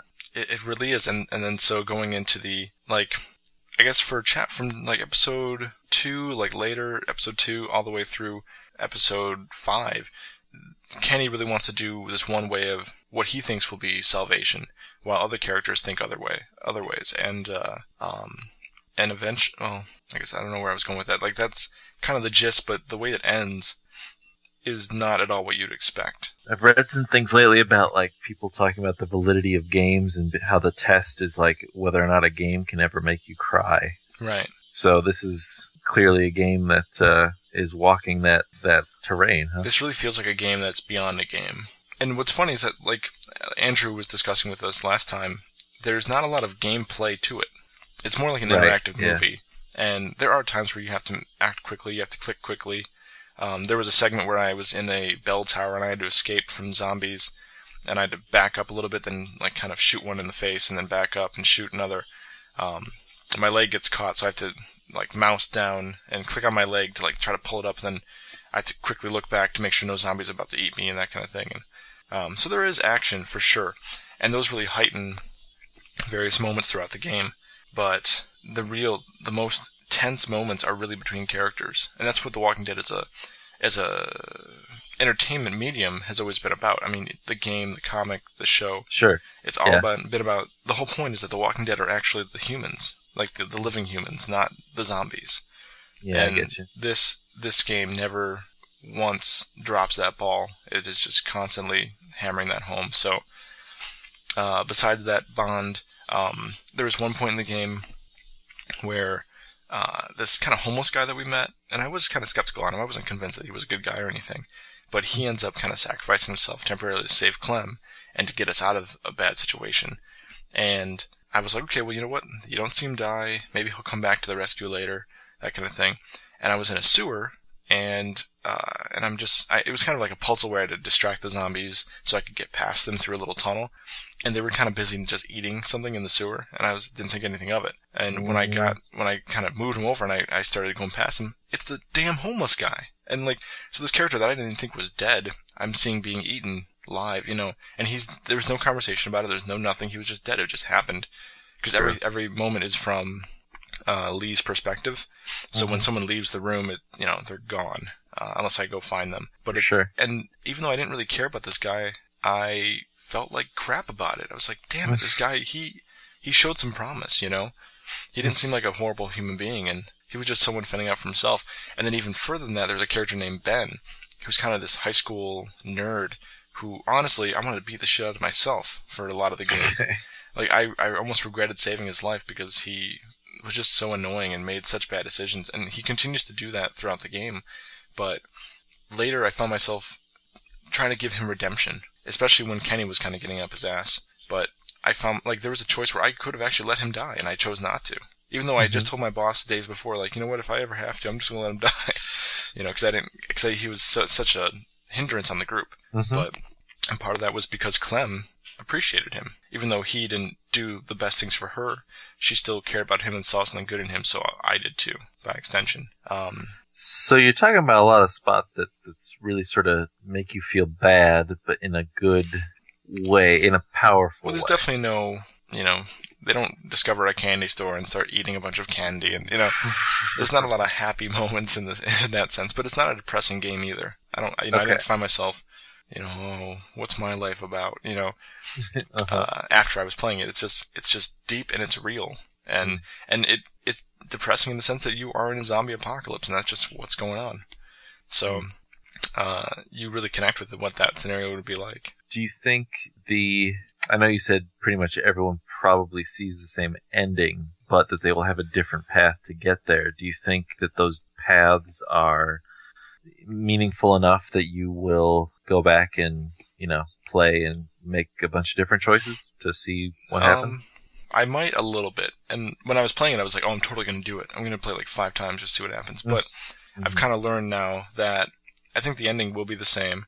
And like a major decision I made in the very beginning of episode 5 that changed the way that my character interacts with the world as a whole for that whole episode. I realized that I think from what I've read and what I've experienced, if I didn't make that choice, I think the same end would happen, but I would have just done things differently. And so that isn't a choice that I care to see again because it's not really relevant. But that very first decision that I told you about where it was Duck or the farmhand, well, that Duck thing, him as a character and then just that whole family carries on throughout all the episodes. And if I didn't save Duck, I constantly wonder what would happen to his parents. How would that have been different? Maybe the same things would have happened, but it would have happened much sooner. Like, would it have happened in a different location? And then how would have the farmhand, and he's actually the son of Herschel, who was a character from the show in the comics, and how would that have affected anything? Although I can't see that character coming with us because they still keep it true to the series where even though we're on Herschel's farm, obviously we're not there when Rick Grimes and the other characters from the actual comic get there. So we probably would have left them behind. So it's just, how would a Duck's death affected that? And so the decisions that interest me most are the ones that happen very early on, and how that, because the whole butterfly effect is very apparent and stretches throughout all 5 episodes. It is masterfully orchestrated, this whole interweaving situation. But like I said, though, the ones that happen right at the end, I don't really care. Gotcha. So, now I know that they have announced some Walking Dead game for the Wii U. Is it made by Telltale? No. So does that automatically sort of, make you not very excited to check it out? I'm completely tainted by my opinion of that game. Actually, that's kind of a joke and kind of not, because there was that trailer that was released, which wasn't really a trailer. Like, someone cut it out of footage, but it wasn't a true trailer, and the game was not looking very hot. So I'm very skeptical of this game in general. Though, before its announcement, I would have loved to see it. And now that I played this game, which really focuses on the characters so much, that I realize I don't want a Walking Dead game where I'm just bashing zombies' brains in. That's not the point. Right. I could play Call of Duty's, the zombie edition or whatever the heck that was, that mod or whatever, if I wanted that. Or I could play Left 4 Dead 2 again. So I don't really need to see that, but if they do it in a way that still make characters relevant, in the same way that Telltale's Walking Dead does, then I would be much more interested to see that. And actually, I was talking about this with my brother-in-law last night, and he mentioned that he's always wanted to see like a Grand Theft Auto style game, but with The Walking Dead. And it wouldn't be about, hitting up hoes and stuff like that, and doing like mob crime, but that same kind of third-person perspective, roaming a city that's been infiltrated by zombies, and there's just random packs, and you just kind of go wherever you want, and you have to do missions to kind of help people or to get out or that kind of thing. Like, I could totally see that as being like, maybe there's a city that's walled off by the government, and you have to try to find your way out while also surviving, which would be pretty cool. Yeah. That kind of game I would rather see now over a first-person shooter, or first-person attacker, or whatever this upcoming game is. So understandable. We'll see. Gotcha. I haven't reviewed it on Negative World because we don't have it in the system because it's not a Nintendo game, but easily, without a doubt, 10 out of 10. Cool. I give that full marks. It's got glitches. It's not perfect. On my computer, the load screen kind of, like, I've died a few times because the loading has been, pauses the game, and which is really creepy when it pauses it, and then you can just hear the audio still loops, so you just hear zombies, like, at the door. It's very haunting, but it's got some technical flaws, but the game is so masterfully told and implemented that it's an easy 10 out of 10. Sure. But well, that's cool. I'm glad you enjoyed it. Yeah, and I guess I talked a lot about it, more than I even meant to, but the last game that I played, and we'll get through this real quick, this is also on a whim, was Sonic and All-Stars Racing Transformed. And my two days ago on Friday, my nephew, or actually, no, it was Thursday. Thursday night, my nephew came over, and we had him sleep over here for a few nights. And my sister decided to Redbox that game on the Xbox for him. And so he was playing it, and I was playing The Walking Dead. And he asked for Mhm. my help, and so I went in there to look, and I was like, I've never played this, but let me see what I can do, and I helped him with it. It was kind of fun. I was like, this is kind of nice. It looks nice on the HD screen and everything. Mhm. And then I started looking into it a little bit, uh, and I'd heard things from like Nintendo World Report. They had talked about it. I've heard people on the forums discuss it, and it was just one of those games that I didn't look into because the first one was kind of not that great, and I did have experience with that. And it just, when the Wii U launched, I just had my mind on certain other games. And so I'm really glad that I bought this though, and I actually got it for like only $17 because a deal at Target with my 3DS got me a $25 gift card. So I used that right away on that game. So that was totally Oh wow. a really nice way to work my deals in, my desires. Mhm. So yes, I'm loving the game right now. It's pretty much Sega franchises mixed with Diddy Kong Racing kind of ideas mixed with HD visuals, which Okay. really is a good mix. I mean, I don't care about anyone but Sonic, more or less, and Mhm. Super Monkey Ball. Those two franchises I do care about and I like, but I still find myself really enjoying the Golden Axe level and stuff that I've never really experienced elsewhere. Mhm. And there's what's cool about this game versus Mario Kart is that it's got a lot of different challenges. So there's Okay. your normal racing, but then there's versus challenges where you just kind of have to, after 60 seconds, be ahead of the other player. And if you get too far ahead of them, then it just kind of cuts to the next one. But you have to kind of like do that for 3 people in a single race. There's ring Okay. challenges where you have to go through certain rings, and those tend to be, so far they've only been aerial, because you can do boat, aerial, or kart or whatever, kind of like in Mario Kart 7. Mhm. And there's traffic, which is you just drive really fast through a course, but there's like cars more or less that are trying to either block you or just naturally just in your way. Mhm. And you have to kind of get to checkpoints. And then there's also one called Battle that I experienced last night, which was pretty interesting, and I hope there's a lot of this. It's a versus race where you knock people out by hitting them with enough items. So it's like Balloon Battle meets an actual race. Okay. And that's pretty cool. Because So wait. So what is So wait. So what is the like win condition then? the win condition is to knock everyone else out. Okay, but so then why do you want to drive at all? Like what is? Well, I mean, one, because like maybe it's their balloon way. battles, you're just driving around sort of at each other.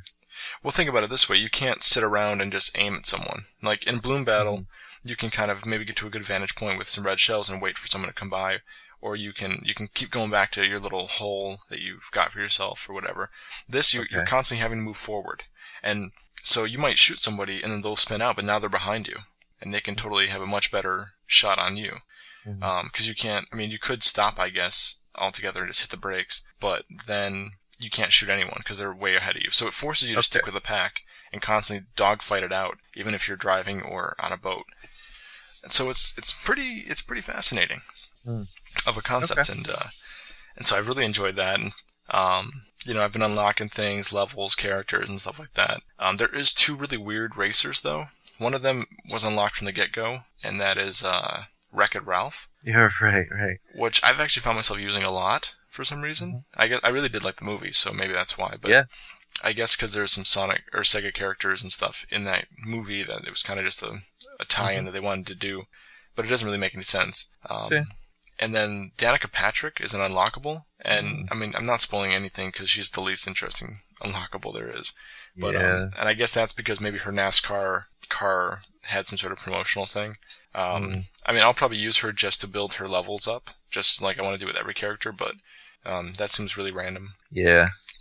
But yeah, so I'm curious about the sort of the balance of the different items, because that's always, I think, sort of a hot button issue in Mario Kart is, how unfair or fair the blue shell is versus other items, and getting them at different times in the race, and how you can use them strategically, and which ones are sort of luck based and that kind of thing. So absolutely. how does this franchise handle that? Well, here I'm gonna just give Sega like 100,000 more sales right here. There's no blue shell, so bam, buy it. But I did notice a few interesting things with that. For one, the weapons themselves are not related to any sort of game that's represented in this game. So there is no Oh yeah. no Chaos Emeralds for Sonic to use and go crazy with or anything. There's no I don't even know, like spikes that you can throw out there Huge from katana from Shinobi. There you go. Yeah, there's nothing like that. There's like a puffer fish, which is kind of like a mine. There's snowballs that you can shoot forward or backwards. And if you shoot all three at the same time and they hit, then they'll freeze a person. So there's a lot of just random items. There's a hornet's swarm that actually, if you drop behind you, it's kind of like a bunch of flying mines. And if you shoot it forward, then they'll race ahead of everyone else, and then they'll kind of plant themselves on the map or the track, and you have to dodge those. I thought at first they were part of the levels, but they're actually a weapon. So there's some random stuff that makes no sense, but I kind of like it like that. It adds the charm of the game itself as opposed to being fan service. And as someone who doesn't care about these other franchises like maybe I should, I'm glad that I'm not, confused by what the hell is, what's this katana mean? They don't have to have a meaning or some sort of link behind them. They just are. Right. Now, there is if you race really well, then you don't get this normally, but if you race really well, you get a star. And the game's like, Wreck-It Ralph's gone all-star, or whatever, whenever you use it. Okay. And I guess that it ties into the name of the game, the All-Stars Racing thing. And that is essentially like a star would be in Mario Kart, except you turn into like a helicopter that moves really fast. And so it doesn't matter what terrain you go over, you just kind of fly like crazy. And what's interesting is that this happened to me when I was in first. Or no, I think it was in second. So it didn't, I didn't have to be last to get a good item like that. So what I did is I waited. I did my best to play really well in a track and drift and do all this cool stuff.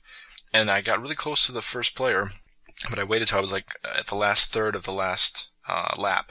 And I used a star, and that really pushed me forward, and so I was able to be in front of them right before the finish line, and then I was able to keep that lead. So it in one way that may seem unfair for especially if I was doing a race with other people, but if I played well enough to earn it, and then I decided to save it, it's kind of a fair thing, and it feels more fair to me anyway than the Blue Shell ever did. But so what then?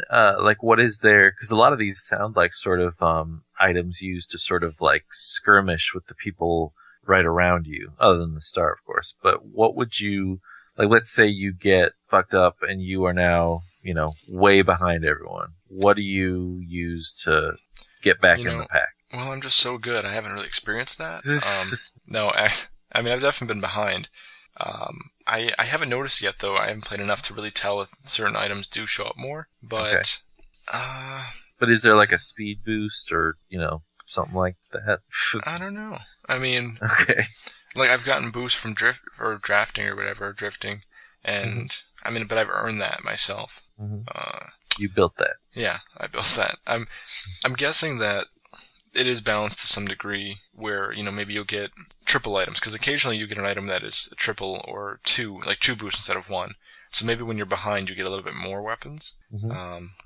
But part of me thinks too that the game, I guess the game has been known to be cheap, and I haven't seen this yet so much, but the rubber banding and that kind of thing is definitely in the game.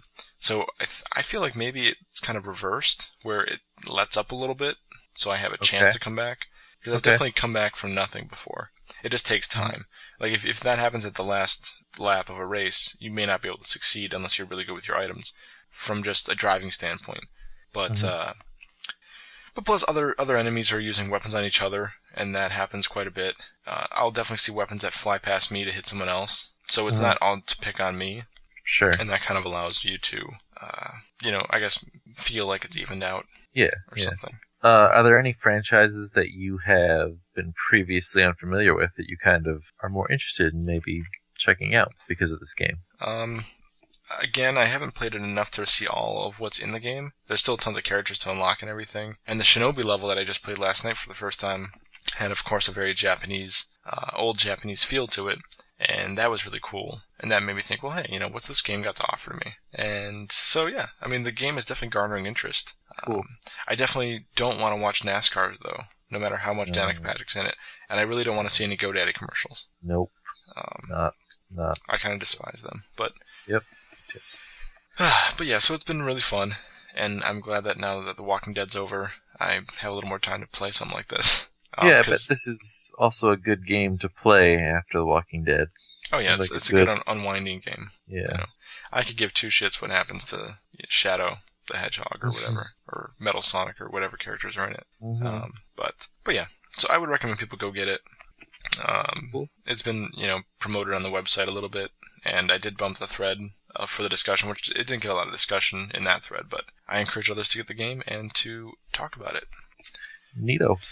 So, this was an incredibly long now playing, which I like, though. I'm glad we had a lot to say. Mm-hmm. Let's take a quick break, and then we will jump into some Nintendo Direct discussion. Okay.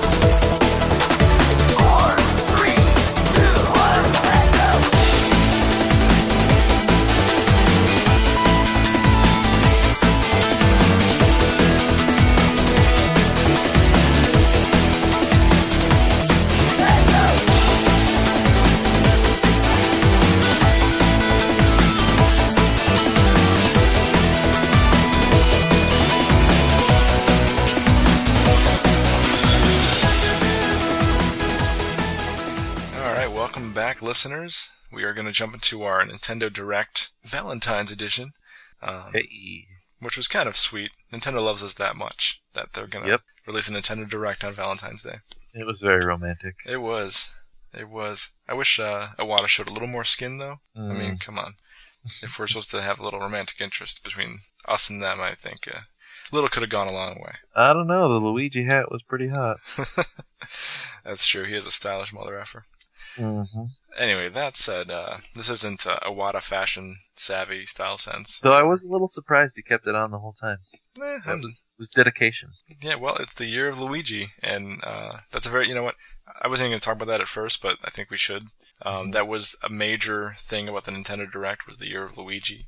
Yes, and possibly my favorite Nintendo character. Really? Yep. Oh, wow. Always been a Luigi guy. That's cool. Yeah. So, do you really, really hate Waluigi, or do you really? Fairly indifferent about Waluigi. Okay. Yeah.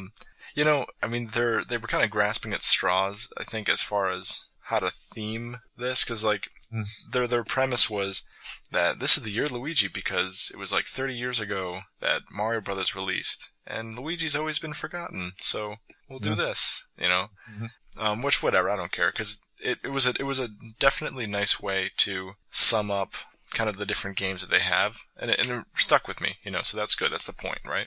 Mm-hmm. I hope that that's not why they delayed Luigi's Mansion or something, that'd be kind of lame. Yeah, I don't think so. Well, you never know, maybe it could have came out in the fall and they're like, oh, well, how about we just tinker with it and make it better and we'll do your Luigi, But, no, not buying it. No, okay, good. Happy coincidence. Sure. At best, I think. So that was the first thing that really stuck out in the Nintendo Direct for me, was the year Luigi, as far as Luigi's Mansion Dark Moon, which is coming in March. And when this game was first announced, I was kind of indifferent. I didn't really care, because the very first game in the series, the only game in the series so far, was fun, but I beat it within 48 hours of having my GameCube in general. Okay. And then I never played it again. Yeah, I mean, I got home, and I thought I beat it the same day, but it was actually, I looked back at some old, stuff online where I had written that I finished it the next day. So, I beat it, probably within 36 hours of having it. Okay. So it was fun, but it was definitely short, and it was not something that stuck with me for a while. So I didn't really care. But then I heard that there's going to be multiple mansions, and they're taking it further, and there's 3D, and I kind of was interested. And every single trailer since, though, and they've had maybe 4 or 5 over the couple of years, it looked better and better and better. And this last one, honestly, that's what made me pre-order it. You pre-ordered the game? Yeah, I went to Amazon and I just pre-ordered it from there. Cool. And I mean, it wasn't because of the deal that I could get with, the 3DS XL or anything, but the game just looks so good, and I'm really impressed with just how it looks graphically, and the puzzle solving seems to be really ingenious, something that was not even in the original as far as what they're doing now. Right. Did anything stick out to you? Yeah, well, like you said, I mean, the puzzle solving, first and foremost, I think it's pretty cool. With the key on the fan, and you gotta blow the fan to make the key fly off, and it looks like at some point you are, carrying buckets of water Yep. with the vacuum, classic adventure game type stuff. But that's an element that I definitely think should be in a game like this, or fits in a game like this. Mm-hmm. So it's definitely pretty cool that they're doing that. But and I mean, you've played the original, right? Mm-hmm. Yeah, and so you can't even deny that just from looking at these trailers that they're taking Luigi's Mansion as an idea so much further. Yeah, I think so. Which is good. I mean, it's been 12 years, right? Mm-hmm. So I would hope they would do something. I didn't really need to be sold on the game. I think I've said on this podcast before, this and Kid Icarus were the two, definitive reasons why I was like, all right, I have to get 3DS. And it's not necessarily because I was so in love with the first Luigi's Mansion, but like I said, I just love Luigi. Right. So you're predisposed to really love the hell out of it. Right. So I'm just going to enjoy it because it's him. And I think it does feel good to support Luigi as a character. Well, sure. He deserves it. He puts up with a lot. He's always so scared, but he shows up anyway. And I don't know, it is nice to see him develop over the years in general because, I mean, face it, I mean, unless someone proves me wrong, wasn't he essentially just a way to have a player to color palette change, and then after the first game they kind of developed him into, hey, let's make him his own thing, and he has been on the back burner for many games, understandably so to some degree, but it is nice to see him doing his own adventure and to see him have a greater purpose. Yeah. Because I think there is a lot that they can do with a character like Luigi, because he is so different than Mario in the sense of, Mario's always brave and always positive and everything, and Luigi's a little more skittish, so which is why it's perfect that he's in like a spooky setting. And I feel like Luigi's more relatable in that sense, because I think more often than not we're more concerned about our actions than we are brave about them. Yeah. Just in human nature. I mean, of course there are some people who are just ridiculously brave to the point of being like stupid almost, but I think more often than not in this situation you wouldn't be running into this house ready to like kick anything's butt, You'd be a little more skeptical, Yep. So, yeah, I don't know. I mean, there like this idea with the flashlight. I guess there's some more mechanics with that. I didn't really fully understand this dark light thing they were talking about. I think it's more like the dark light is the thing that reveals things that are hidden. Sure. Okay, so how is that gonna be used? I didn't get a full sense of. So are you gonna want to scan every room, or is it gonna be, there's some, like at one point it looked like there was an incomplete path, and he sort of shined the light, and then the path showed up. So do you think it'll be more like that, where the game is sort of hinting at you to use it, or more like the dowsing machine in Pokemon, where you just kind of use it everywhere and hope something shows up? I think it'll probably be a mix of both. Okay. Because I was just looking at the trailer at that point. And yeah, in the path that you're talking about, he's just out of reach of a treasure chest. And so I guess he uses the dark light and he looks at it and he sucks up almost like dark matter that's kind of masking it. Yeah. And if you think about it, dark matter literally is something that does not absorb light. So you wouldn't be able to see it. So it kind of makes sense that if you suck it up somehow, then it reveals what it's blocking. So, and so that's an apparent spot. I mean, if I knew about this mechanic and I got to that point, I would think to myself, well, yeah, let's see what we can do about that. But right before it, there's just a wall in a room, and I'm sure there's a lot of dead-end rooms in this game, but Luigi uses the dark light on the wall and there's a doorway revealed. So I don't think that would have been nearly as obvious. And I can't imagine it's going to be used in every room or something, because I think that would become frustrating. So I guess time will tell to see how much it's actually utilized. I see. Yeah, because I'm looking at that room again, and there's a lot of other stuff to do in that room. I would not have thought to use it on the wall. Although, it does look like there's something by the wall, like a floor mat or a grate, so that might hint. So, as long as they're not as obtuse as Paper Mario Sticker Star with their hinting, then I think it'll be pretty cool. Alright, thoughts on this dog chasing thing? Because I'm not so hot on that, I don't think. I don't know. It doesn't excite me, that's for sure. I think I don't quite remember exactly all that was said in the Nintendo Direct about it, but it kind of sounds like Nabbit, the rabbit in the new Mario for the Wii U, and I don't think it'll be something that'll be happening so much that it becomes annoying. then it'll probably just force you to explore certain areas that you didn't realize you could. The dog will go through a wall that you didn't realize you could get through, and you'll find your way through. So it's just a mechanic, and I kind of like that Luigi befriends a ghost dog. Because one of them, I think, is, at least, I don't know if there's multiple, which I think there is, but one of them is like kind of a character in itself. Okay. And I think he befriends Luigi, and that's kind of adorable, frankly. Okay. Although, I just realized, too, in the first one, Mario was trapped in there. I wonder if he's trapped again? Or I don't even know why Luigi's in the house, frankly. We don't know. Yeah. Mario's always getting trapped again and again. Yeah. Twice. One thing, I want to mention really quick, the graphics look incredible. I guess there's nothing else to say about that, but I'm really impressed with just the integrity of the graphics from a 3DS power standpoint, but also the 3D effect that's no doubt going to be awesome with it. Yes, I think for a game like this, it'll be very cool.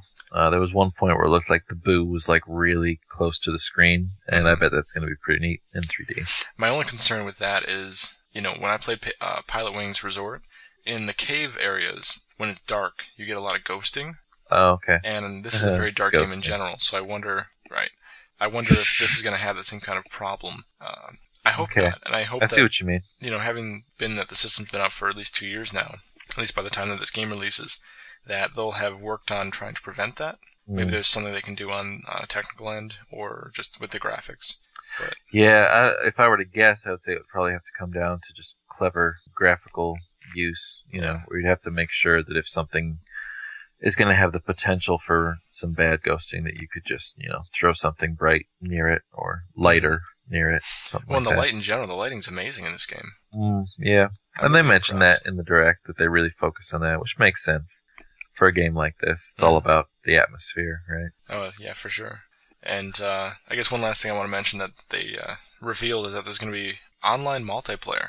Oh, I know. Yeah, that's a real surprise. I mean, because there's so many Nintendo games where you're like, you would wish for online multiplayer. Even the local multiplayer was a surprise to me, but then to see it was online as well, yeah, that's something. And all the different, instead of like using different toads, which there are always toads in the Luigi's Mansion games, but it's different colored Luigi's, which is funny. Yeah. Makes no sense, but alright. Nope, doesn't make any sense. Maybe there's a, Four Swords Adventure. Or Four Swords Vacuum. 4 Vacuum Adventure.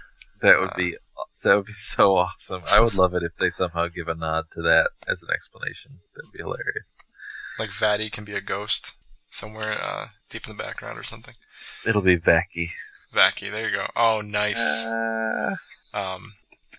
So I guess we can move on from that to mention that the other year the Luigi thing that was pretty prevalent was that they're going to release DLC for the New Super Mario Bros. U, and it's going to be a Luigi-only level pack that's remixing like all 80 levels from the original game, and though there's no Mario in sight, you can't play him with Mario, which is kind of nice, because it means that they'll cater it to Luigi's particular controls, and it's still up in the air whether or not they're fully remixed or just like slightly changed, but from the look of it, I think they're going to be fully remixed. Okay. Frankly. And I have not played the game, so I couldn't tell from the little clips they showed, if those were recognizable stages or not. And I mean, I'll look, right now back at it, like, the whole skeleton coaster thing. Mm-hmm. Yeah, we've seen that before, but, I totally lost my spot. But, and like the world map hasn't changed, that's for sure. I don't notice any changes there, but the levels themselves, I don't recognize any sections that are as described in the video. Mm-hmm. And so I think like if one level is a minecart level, then, or a coaster level, then, it'll be the same in the new game, but it'll be a completely different design. Like this one in particular I just mentioned, the whole skeleton thing is way different. I mean, doesn't even take place in a green area, like with grass and stuff, like it does now. So I have high hopes for how fun this is going to be. Yeah, as I said about Dark Moon, I mean, I'm interested in anything that stars Luigi. And I mean, I'm sure you're going to get this game regardless. Oh, and now you have even more incentive to do it, because by the time you actually get a Wii U, this will probably be out. Now, there is some subject of the pricing. I liked the thread on the Negative World forums about asking, what your threshold would be. So how much would you be willing to spend for something like this? 20 sounds ideal. Yeah, that's what I put. I would pay probably up to 30. Mm. Although Yeah. DLC in general freaks me out. Like, Yep. it is weird that I wouldn't have this in the future per se, that I could Yep. somehow lose it, which That's again what I don't probably like brings me about back to the $20 point, but Mario is so good, and I bet you these are going to be really great levels. Mm. So I have full belief that they won't skimp on the quality, that I will probably still pay up to $30. Now, the other thing that's a little strange to me is that, I mean, the whole New Super Mario Bros. U was like all about, the local multiplayer and the asynchronous stuff with the gamepad. So, like, I don't know. Do you think you'll still be able to, like, maybe you'd play it, one person controls Luigi and one person could play on the gamepad and still do, like, the boost mode? Or is this going to be just like a purely one person mode? Well, there's definitely like a challenge mode. There's definitely no indication either way, but I would hope that they would include boost mode into it. Uh-huh. I think, well, you can play the main game with boost mode if you want, so, that is tough though, you're right, because... Yeah, it seems like a strange decision for a game that they were really promoting with the multiplayer angle. I can't see it being hard for them to implement it, so frankly, I see them doing that. Mm-hmm. We can only hope. They didn't release a date that it's going to arrive, but they just said this year for sure. Uh-huh. Which again, not to like recap on the last one, but the fact that we're getting like the Wind Waker HD, all the other 3DS games that were announced and described in this in this Nintendo Direct, as well as like the Lego game and all the other good stuff for the Wii in the last one. Like, this will be a good year. I feel very confident about this year, and I feel very confident that E3 will be also very incredible.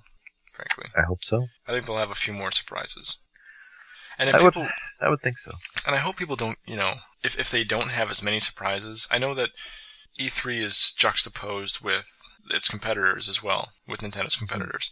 So there is a certain level of let's kick some ass that you have to have.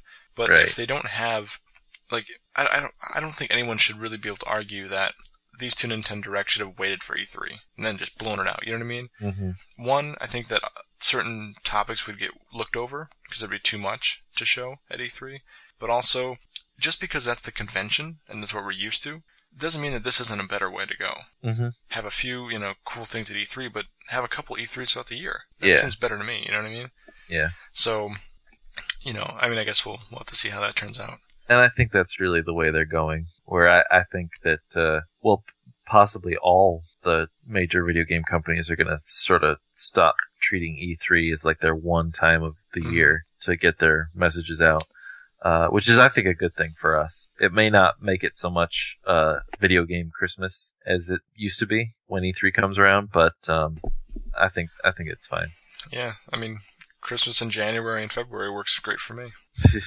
And I like that I don't see them coming, so I never spend months and months speculating and waiting like I have been for E3. Yeah, it's like, I think that is smart of them. They just kind of like spring them on us. Oh yeah, you don't find yourself with some sort of what's the word? I don't know, disdain, I guess, for I guess just getting grumpy from waiting. You just, if you don't know what's going to happen, you don't get pissed off about it. There's no way to know if it's been too long since one, because you don't really have a scale of what's too long. And it forces Nintendo to stay on their toes and to continue to bring us fresh, cool content. Yeah. They can't just do it once a year and then be like, okay, for next year we have to just kind of create some shit for the next time. They're starting to almost force themselves to keep on their own toes, which I think is really good of a company to do. Yep. And I guarantee that Sony and Microsoft and a lot of the developers for that, they're all focusing on, okay, well, we're building this game, it's going to be cool. Let's make sure we get a really good thing for E3 though, okay? Yeah. And that's all they're focusing on is E3. They have a year to get like an E3 demo going that's going to be really good. Instead of, I mean that's not a bad thing, but well, I think in response to that though is why Sony is having some announcement on the 20th, which everyone is assuming is PlayStation 4. So actually, I think they're going to go third party. That's going to be their announcement. Even though they just trashed the other two hardware manufacturers in their Twitter. Well, no, they didn't trash it. They said, "Oh, look, another Mario game," because Sony's going to develop a Mario game. It's not, "Oh, look, another Mario." It's, "Oh, look, another Mario game from Sony." Yay! Yeah. So you're just misreading it. I get it. I didn't read it right. Jeez. Way to drop the ball, Joe. My bad. Yeah. So what else What else caught your eye? Yeah, well, the last thing that was notable about the year Luigi was the Mario and Luigi for the 3DS. Yes. Pretty cool. I'm definitely looking forward to that as well. I've always been a fan of the series, and there's been some hot debate on whether or not leaving the sprites behind was good or bad. I think it looks pretty good, and I think that when we see it in 3D and we see it in action, that it's going to look even better. Because I know Nintendo isn't infallible, but I think they have a really good grasp these days of how to make things look, of their aesthetic. I will say, I haven't played the other games in the series, so I'm not, I don't care either way. I probably won't end up playing this game either. Why not? I don't know. It just focuses on Luigi. Well, he's in there. I don't know. There's just something about the RPG aspect, I guess, that doesn't appeal to me as much. I'm not totally sure. I can't really put fair enough, on it, but I will say, they did always have that distinct art style, and I don't see that being lost in this game. I know it's like technically 3D, but I think it really, much like I was talking about with the Layton game, from what I've seen of these clips, it looks like they're just capturing exactly what was the style of the previous games and just bringing it into 3D. Yeah. So, because sometimes, especially like in the late 90s stuff when everything was going 3D, there was all that awkward times when it was like, geez, Well, actually, at the time, everyone was just freaking out because it was polygons. But in hindsight, it's like, man, that doesn't look anything like what the 2D version. Right, and frankly, because, you're given thousands of pixels to do something, but you're only given, like, X amount of polygons that your processor can handle, so you can't refine your design to make it look like it should. Mm-hmm. Yeah. So, but I don't see any concessions of art style in those clips. It looks like the exact same thing, just 3D. Yeah, I'm cool with it. Yep. And I look forward to it. I'll play it for the both of us. I do think it looks kind of hilarious, the Luigi sleeping on the bottom screen and you kind of mess with him to make stuff happen. Right. That's pretty amusing. Well, in the third game in the series, Bowser's Inside Story. Oh, that's right, yeah. You get sucked into Bowser for various parts. Mm-hmm. And, I don't think the whole game takes place. No, I think the whole game does take place in there, doesn't it? I forget. I'm not sure. It's been a long time since I played it, but you definitely control Bowser a lot. And there was even platforming challenges for Bowser and everything. But yeah, you would, at some point you would really need a lot of strength. So, Bowser would walk over to something that he needs to lift, and then Mario and Luigi inside would somehow mess with his muscles to give him extra strength and help push. So yeah, this could be really cool. I think it's worth taking this time to mention once again how Nintendo takes a lot of crap for not having very many different IPs and sort of milking Mario. Mm-hmm. But they're entirely different franchises, really. Right. I mean, when I think about the Mario and Luigi series, and then even the Paper Mario stuff, in my opinion, it's just so separate from the platformers. And I don't know. I think a lot of effort goes into making these games feel completely different. There's an emphasis on tongue-in-cheek comedy in some of these that is not present in the Mario platformers. Mm-hmm. And I'm always being told about the writing in Paper Mario, how it's all clever and everything. Yeah, Mario and Luigi is the same way. Yeah, so I think that's a lot of effort that I think gets ignored because people just look Mario at it as another Mario game. Yeah. They don't really think of it as a separate effort. I'm with you. I feel like it's unwarranted to jump to that conclusion just because you see Mario in it. Because Nintendo could very easily have just made other characters for these games. Right. But I personally appreciate the connection I feel with Mario in these games, and maybe that's just on a per person basis, but... Well, clearly you're not alone in that. Yeah.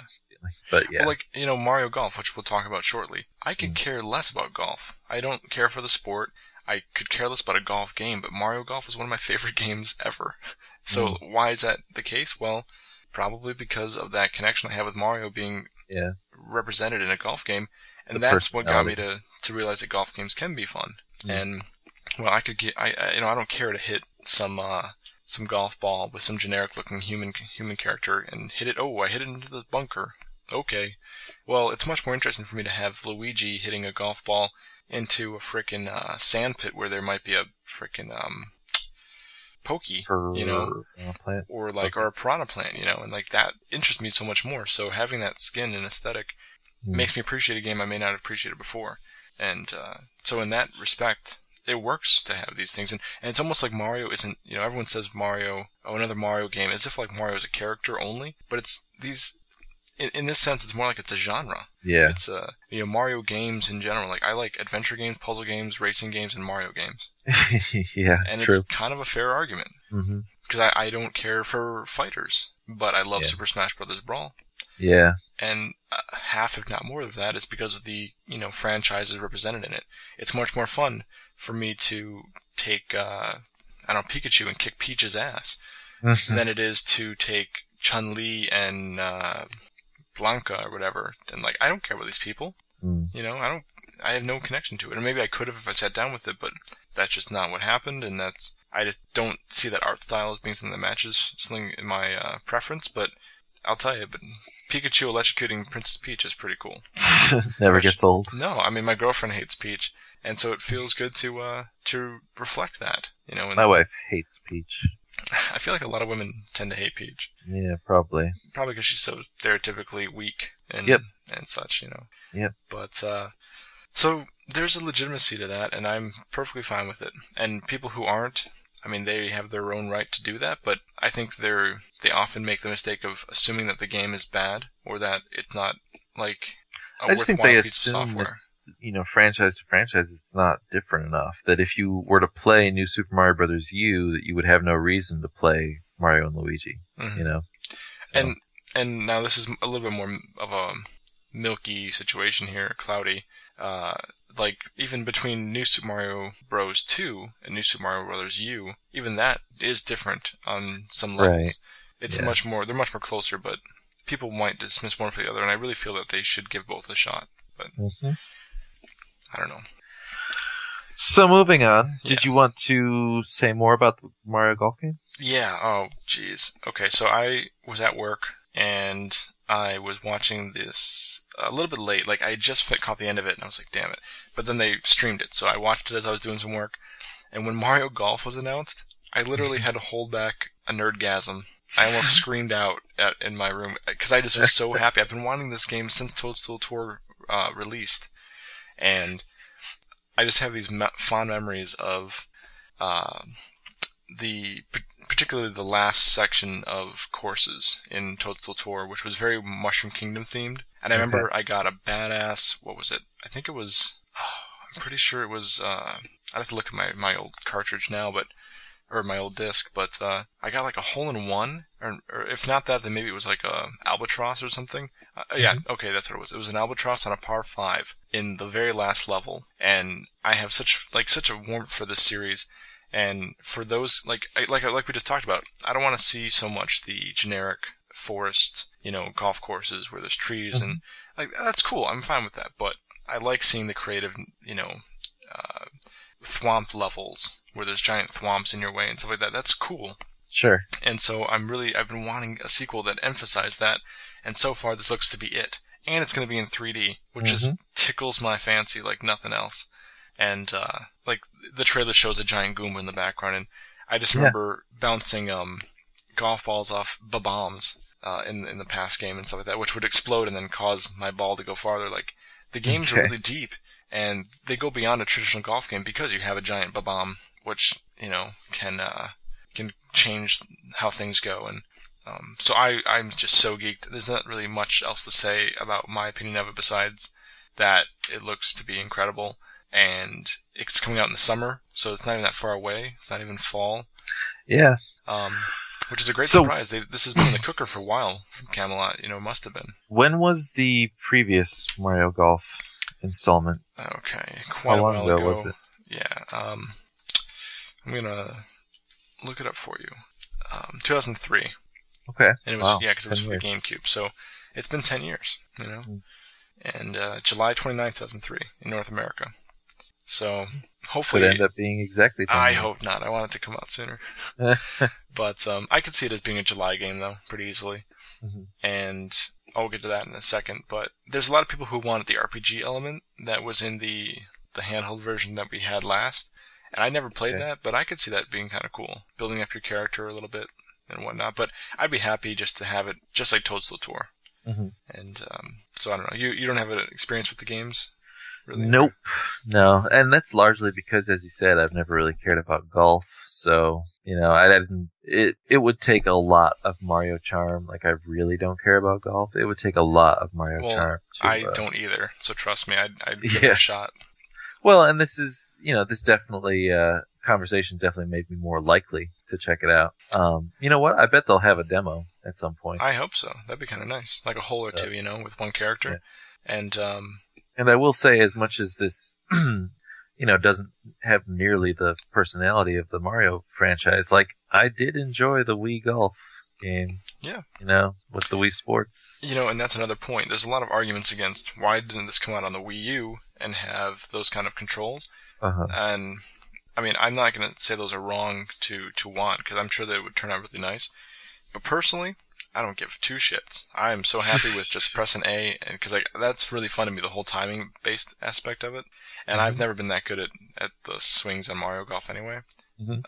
Because without like the weight of a real golf club, it's always been kind of weird for me to get my swing right, Okay. And so yeah, I'm happy to have the more action arcadey type inputs. Gotcha. But it would be kind of cool to see them do one with. Like Mario Tennis would be cool to do it with Wii U controls. This is I talked about how it seems like there's a lot of Nintendo games that certainly could have an online option, but sort of don't. This is one that, if it had online where you could play against someone else, I would be probably 10 times more likely to pick it up. Because, I don't know, I think that would, it's golf. It is a sport. Well, so if you could have that player versus player competitive aspect, for me, I think that would go a long way in a game like this. That's got to be the most captivating thing I've heard about this game in a while. It hasn't been that long since we've known about it, but because of the fact that you're right, the original games had, local multiplayer, because obviously it's easy to do. With this being the first on a handheld in this sense, in this 3D, essentially it's the console version on the handheld. Sure. How do they handle that? And, would it make sense to do it with like an online co-op or online multiplayer? And if they did, would you have to sit through while your friend took his turn? And that could be weird, but maybe they could stream exactly what's happening, and it could just be as if you were in the same room as them. Right. Which I would think would be pretty cool. Yeah, that would really improve my odds of getting this game. And I think, real golf involves a lot of standing and watching your friends hit. So why not, I think we, at the very least, they should have like leaderboards with your friends. Right. Because that would really inspire me to play too. Again, just like with the sport of golf, I assume a big part of the draw is, so-and-so is at a -2 and you want to get it a -3. So that could be okay. I think we need to hit Twitter and start Operation Ballfall and try to get this co-op thing or this online implementation put into the game before it's over. All right. First act, change name of operation. No, balls fall from the sky in golf, so it makes total sense. Okay. Yeah. I get it. I'm not talking about like balls dropping. Oh, okay. All right. My mistake. Yeah, I don't know. It rhymes. If it didn't rhyme, I wouldn't have said it. True. But yeah, so that'll be interesting to see where that goes. I'll be content with the single player campaign, honestly, which is maybe a little ignorant to say, but I'm just such a fanboy of the series that I'll be content. So please, Camelot, don't pander to me. Pander to those who ask for more. But yeah, so moving on to the last thing I want to mention, even though there's still a lot of stuff to discuss, but then I know you had some other things you wanted to say, but just little things. Animal Crossing finally has a freaking release date in America. Yep. I almost want to yell like Oprah about it. People were worried. Yeah. People were getting concerned. Yeah, and I guess my only concern was waiting till Christmas, which I thought would have been really horrible, but I was pretty convinced it was going to come out in the summer. I said if it was going to come out in early spring, then it's going to be an early summer release, and it turns out it is. And I've probably gushed a billion times on the podcast about it, but they released a new trailer, and the trailer continues to impress. It really looks like they've changed things continually to make it better, to refine the gameplay, to add gameplay. It looks beautiful. It's going to look awesome in 3D. I've already seen the trailers on the 3DS. And I mean, have you looked at the 3DS trailers? Yeah, the whole what do they call it? The spinning log deal. Mm-hmm. I mean, that's that was from like, Wild World initially. Sure, but I mean that effect is perfect on the 3DS. So. Mm-hmm. And I think it's really cool that they did that in Wild World. It kind of made sense. It was kind of jarring to go from the original way to that, but it does make a lot of sense, really. Mm-hmm. And now that 3D's been introduced as a literal implementation, it turns out that kind of was a happy accident because it really bodes well with it. It is like you're on a rolling diorama, and yet the world always does feel flat. Sure. I'm looking at a pause screen from the YouTube trailer, and it just with it paused here, it almost looks like the girl's gonna fall off the log at some point. But in motion, you never feel like distorted or kind of jarred. Right. And what's your history with Animal Crossing again?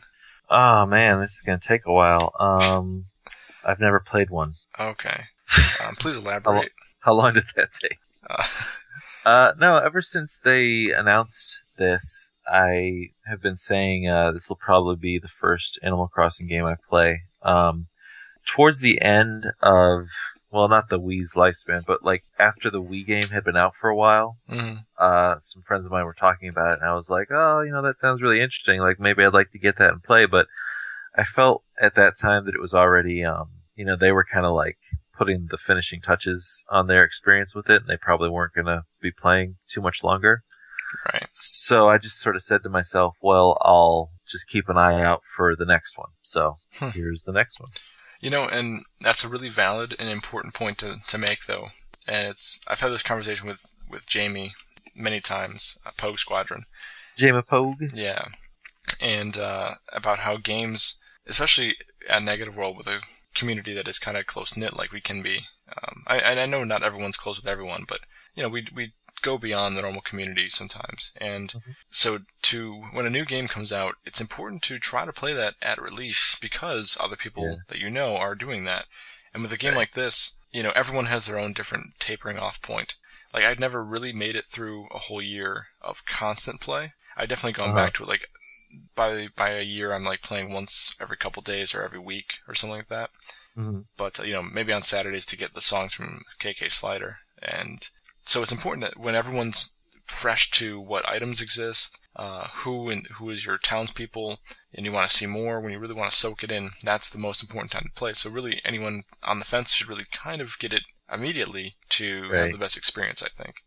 It'll be a great game regardless, but, what's more fun, waiting till, or either going to a stranger's town or waiting for, like, the fruit to come to you somehow, or is it better to go to your friend's town and trade cherries for apples, because they have a resource that you need, and you can go interact with them and such. Especially on a mass scale. And I know that sounds so lame, but it's like, if you talk about Harvest Moon, the game sounds lame too, but it's really fun. So, I'm just beyond psyched, and I pre-ordered it on Amazon right away. And even though normally I would go to the store and just pre-order it so I could get it literally day one, but my girlfriend, she is going to have to get it from Amazon as well.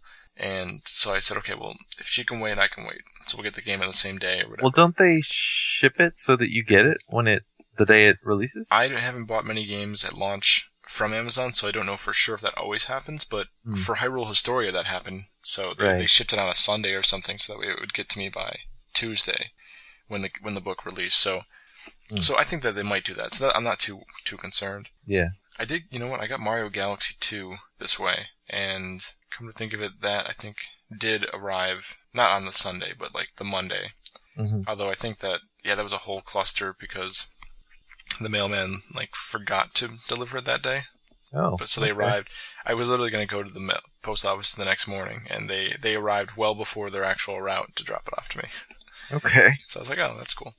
But so I guess I just want to say a few things. Looking at this trailer again, at some of these differences I'm seeing, like in the very beginning, the girl shakes the tree to knock the cherries off.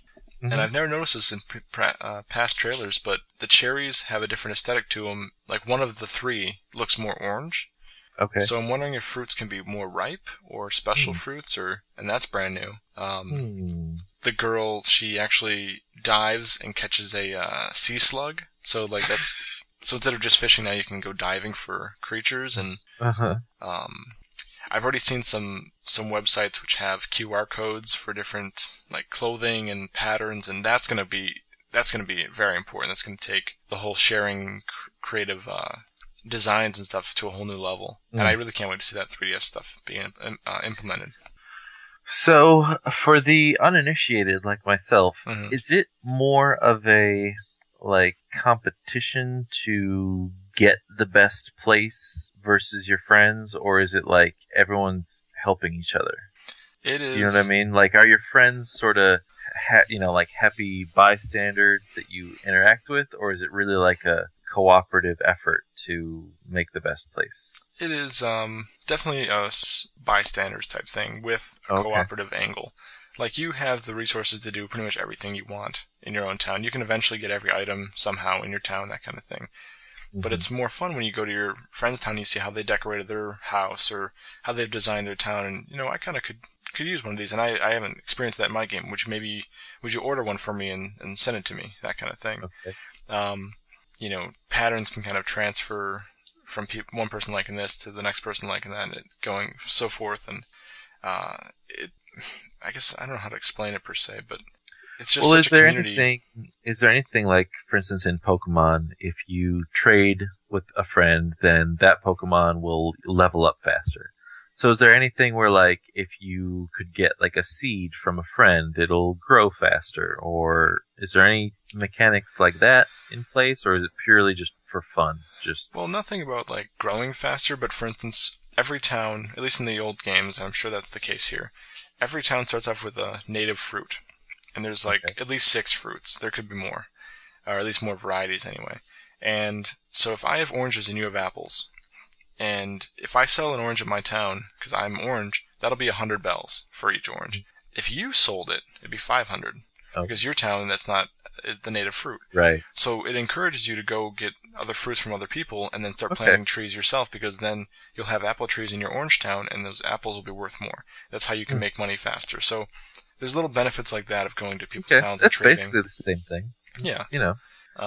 And I guess in this game you become a mayor, which is a key difference from the past games. Yes, and people are psyched about that.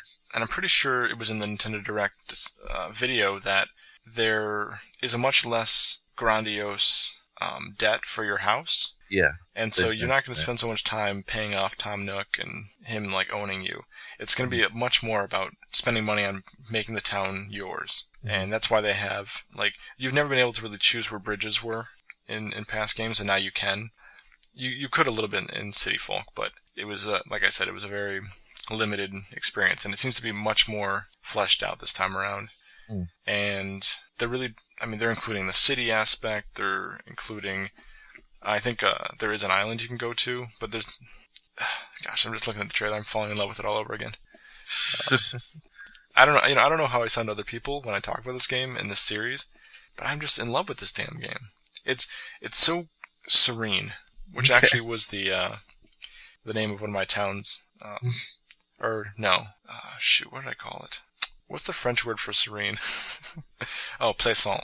Serene. I don't know if I pronounced it right, but plaisant, I think. Going to get mad at me. Yeah, probably get mad at me too. But I named one of my towns that because that's what this game and series is to me. Like, as much as I love The Walking Dead because it was so emotionally gripping, and as much as I love Mario for how fun and challenging it can be, Animal Crossing is more about collecting things and just being creative and sharing things with people and being calm. There's no threat. There's no moon with a face over, your town in Animal Crossing ready to crash down into it. And that's okay. And in life, I feel like most people don't calm the hell down enough. Sure. We're so stressed. I mean, these days, there was a good article I read, which doesn't relate to video games at all, but about like how you should let your kids be a little more adventurous, because we're so concerned about everything these days that we snuff these issues that happen where, climbing the monkey bars, you may not want your kid to do that because it could be dangerous, but you know what? Let them fall down and hurt themselves a little bit. Yeah. I mean, don't put their life at risk, but let them skin their knee. Yeah. Don't worry about, having this precaution, that precaution, because you're weakening their ability to adapt and protect themselves.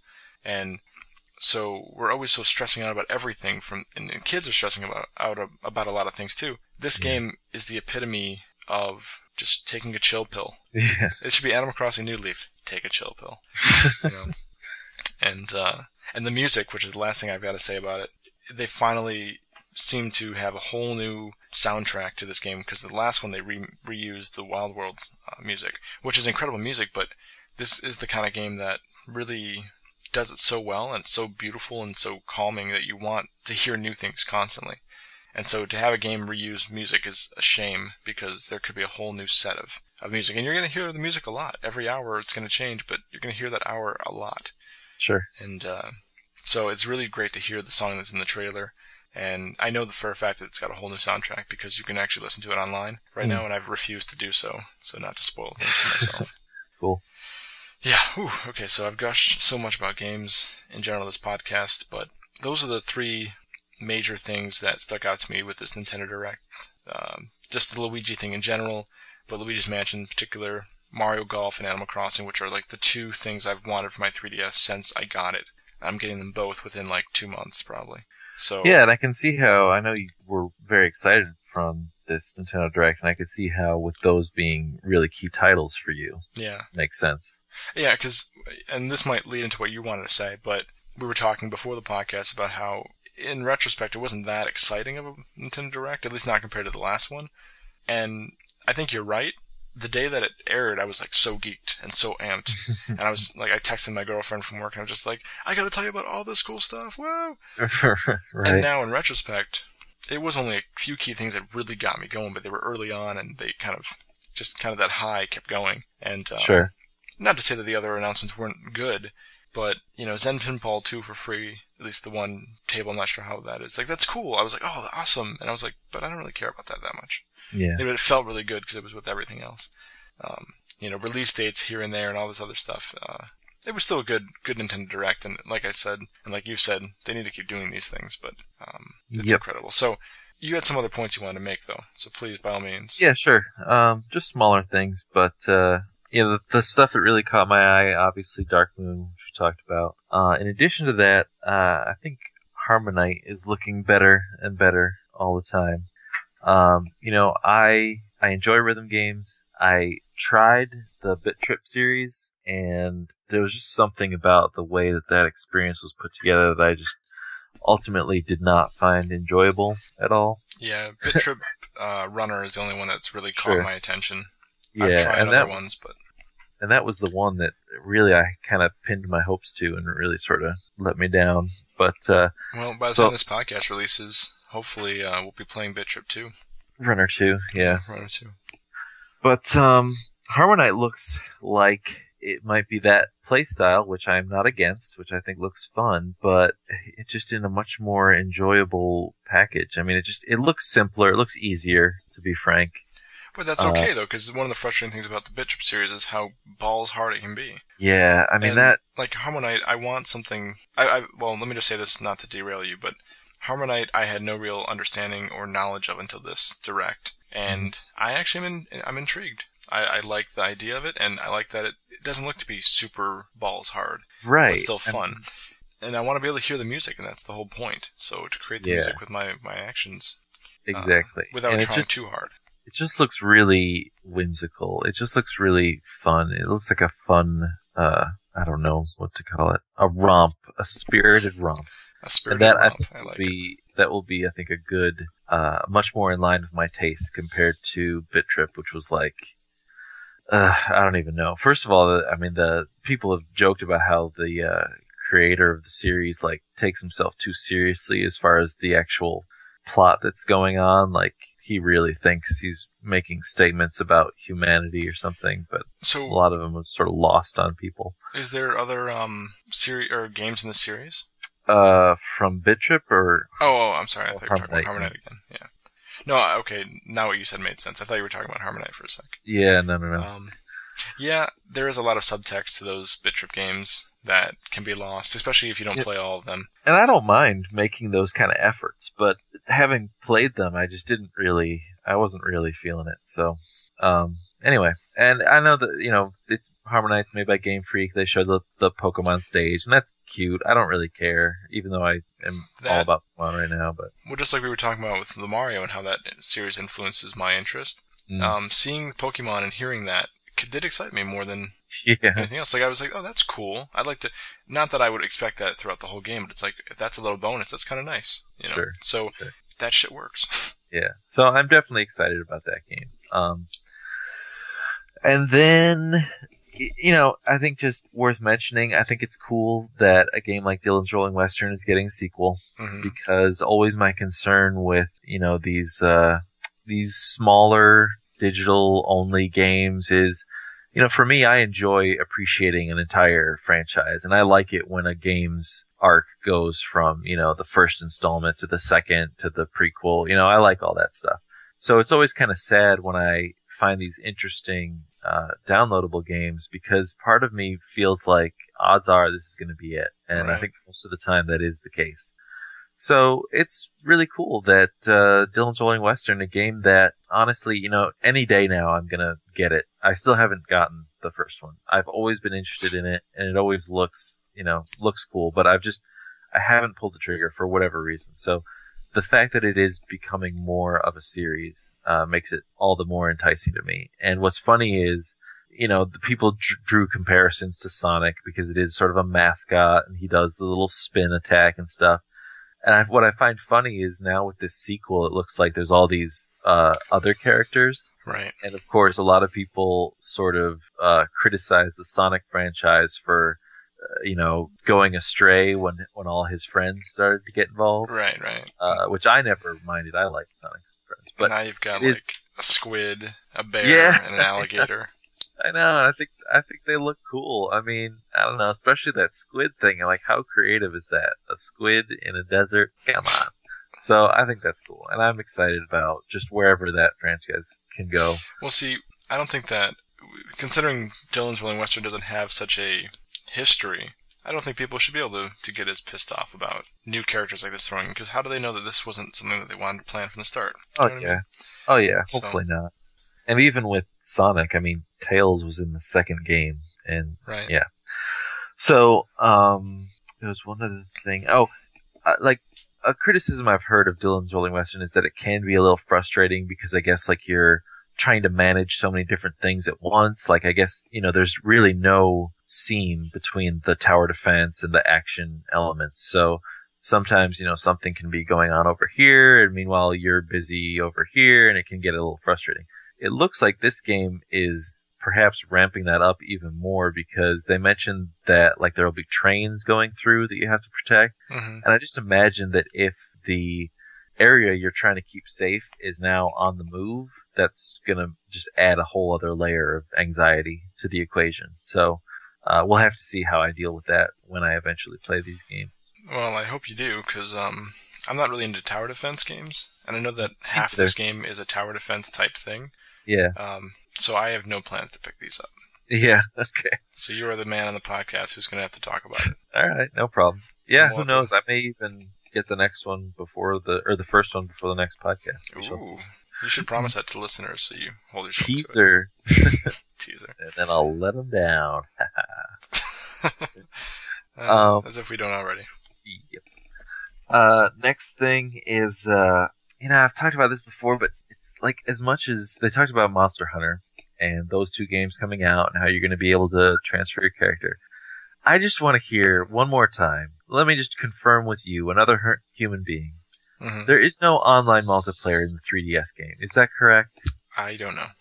Okay. That aspect, I didn't pay that much attention to that in the Nintendo Direct, partially because I was working, but also I have no interest in the series. Right. Although I did write down that on the 21st there was going to be a demo, because I'd like to still try to see if it's up my alley.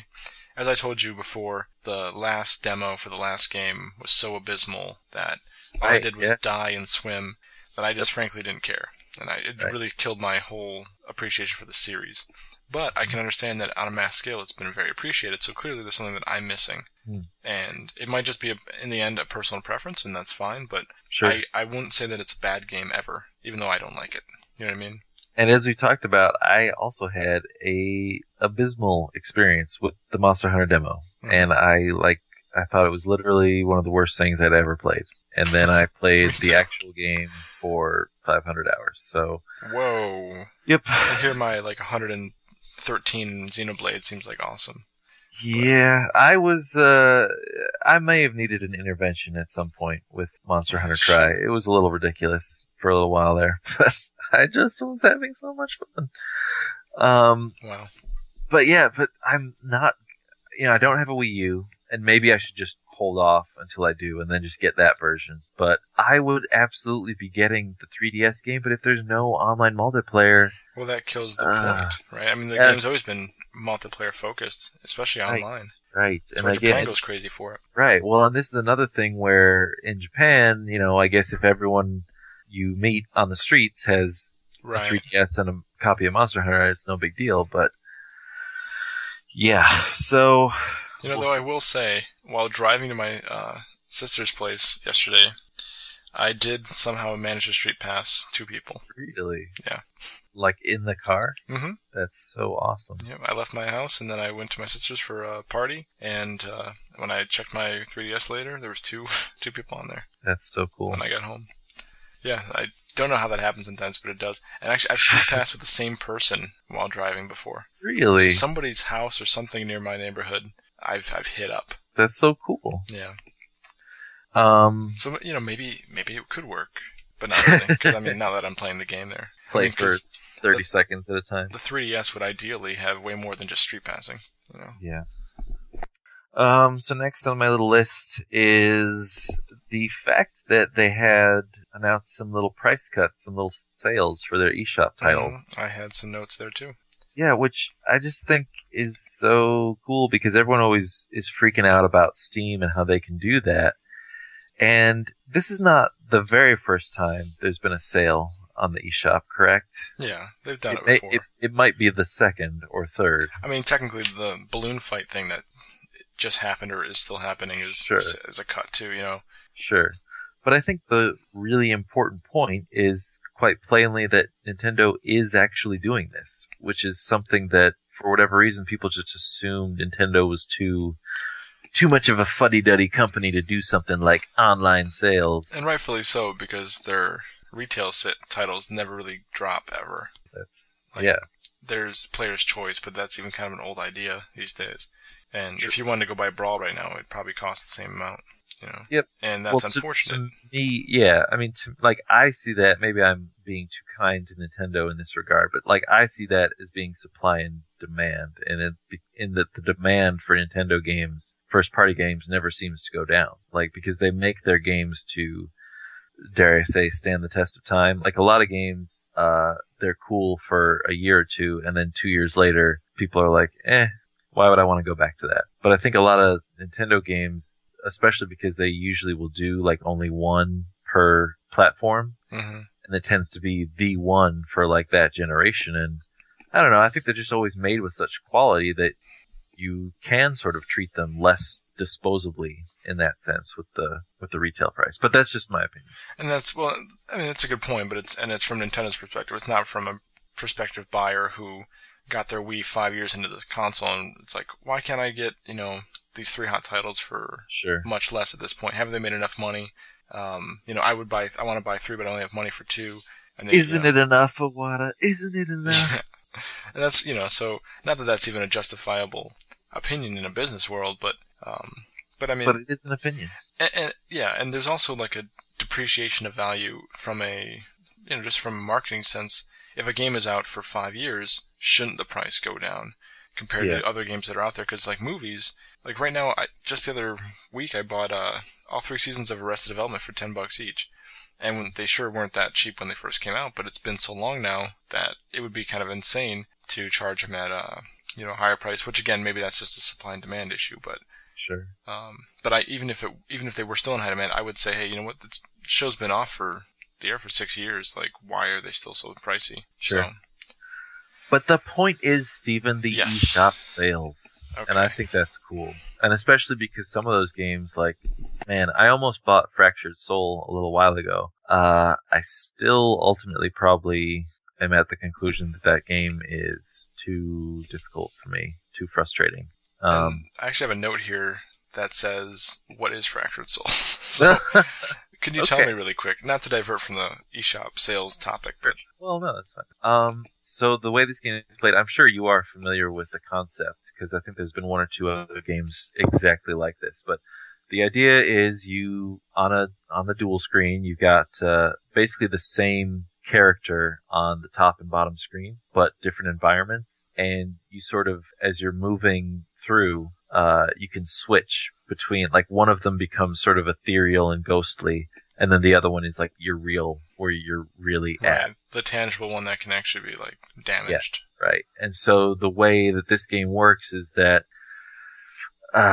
so you would like come to a bridge and there'd be sections missing from the bridge, and there'd also be, things, like let's say like electricity above you. So if you jump with one character, you have to switch to the intangible one so that you can pass the electricity, but then become tangible again so you can land on the next section of the bridge. So it's I've played games like this before. Sure. Right. So stuff like that, but I guess it is just really, it gets just insanely difficult. Well, I'm looking at a trailer just now. It seems hard to really. There's so much going on. It seems kind of hard to manage. Yeah, even the like tutorial levels look kind of complex. So. And I mean, what I was watching here has both screens on one little screen on my computer, but to play them on the two big screens on my XL, like to switch back and forth, I can't look at them both at the same time. Right. So, and for me, even if there was like, I hate to always be coming back to this, but I love story. So if there was even a little bit more story, I could probably use that as a nice enough carrot to, keep me going through this potentially insanely difficult game. But from what I can gather, there really isn't any story. So why would I care? It's kind of my opinion. So fair enough. Yeah. But anyway, but that's cool that it is on sale, and hey, if it were if ever got down to $2, then maybe I would just get it. So. That's a good price point for you. Two other quick notes. We Street U looks really impressive. Have you? Because you are entitled to download that for free now, right? And I did, but I haven't tried it. Okay, well you should. And then next podcast you can tell us about it, because that looks so amazing. I thought people should do exactly this. And I know that you can look at it on your computer screen, but I think there's something inherently more natural about being able to spin with something like a tablet to look around. And I just think that's going to be so fun. I could see myself wasting a bunch of time just like, let's see what this street corner in Seattle looks like. There's a fish market. I'm a little concerned about that just because I've already done that a lot with Google Maps like a long time ago. So I don't have any urge to go investigate the world. However, that said, when I did that last, there was a lot less of the world mapped out. So there could be a lot of cool things to discover. And I think seeing it on my big 40-inch screen compared to my 20-inch iMac, that'll definitely be a different experience. And having the tablet as well to navigate will be probably easier than the mouse from what I've seen in the videos. So I can suspect it would be pretty fun to dabble in, but between The Walking Dead and the Sonic game, I just haven't had time to try it out. Understandable. So yeah, I'm pretty excited to someday get that. Now, probably by the time I get a Wii U, it will no longer be free. Do we know how much that will cost? They have not said. Probably, honestly, I don't see it more than $5-10. Yeah.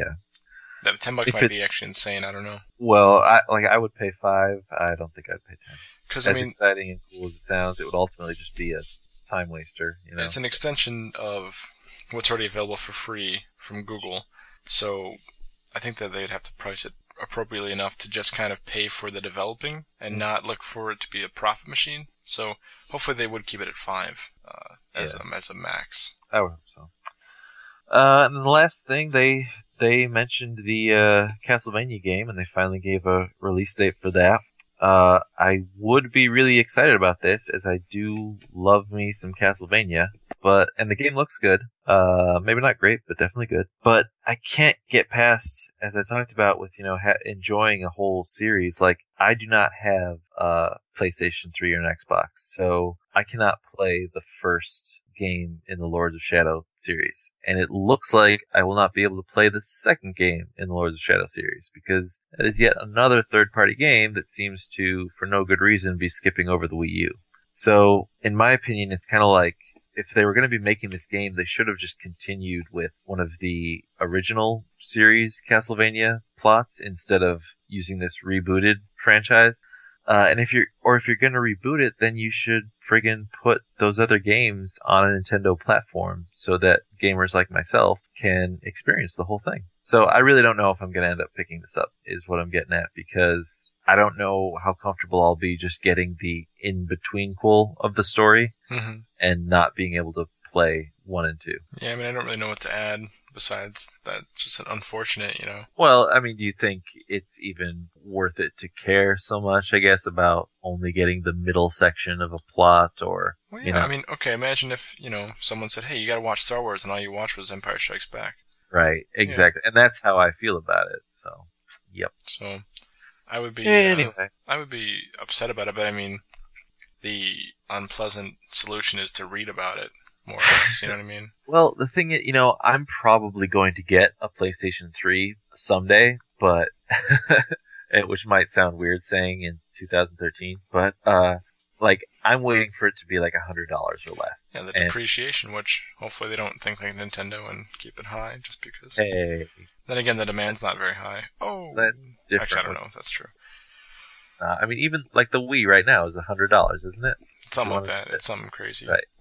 So, but the thing is, like the PS3, I think the cheapest sets still are like $250, right? So that's not even close to my price point. So I don't know if it's going to be like 5 years before a PS3 is available for $100 or so. But yeah, I would rather they just bring them to Wii U.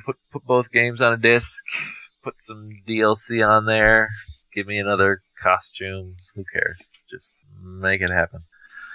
Well, I'm not really a Castlevania person, so I can't really agree with that desire. But for the sake of my buddy Joe, I hope they do it. Yes. So, that was my final thought on an enjoyable Nintendo Direct. That was your last comment? Well, it's not my last comment, because then I would get a nickname. No. So, yeah, I mean, there's a bunch of other things to discuss about it. Little things here and there, like Lego City Undercover has a March 18th release date. There's some other release dates that, you can all look up on your own time. And both of those games look good. Like, I could see myself getting both of those, and I hope they friggin' do well, because it looks like they really put a lot of effort into those games. And when you think about, like, a GTA type open world with the creativity and freedom of Legos, that is going to be awesome. So I hope it does well. Now, I can't speak onto the interest of the 3DS one, but I definitely believe that there is a high interest with the Wii U one, from what I've heard. So hopefully, yeah, it does pay off, I hope so. Or they could just announce it multi-platform and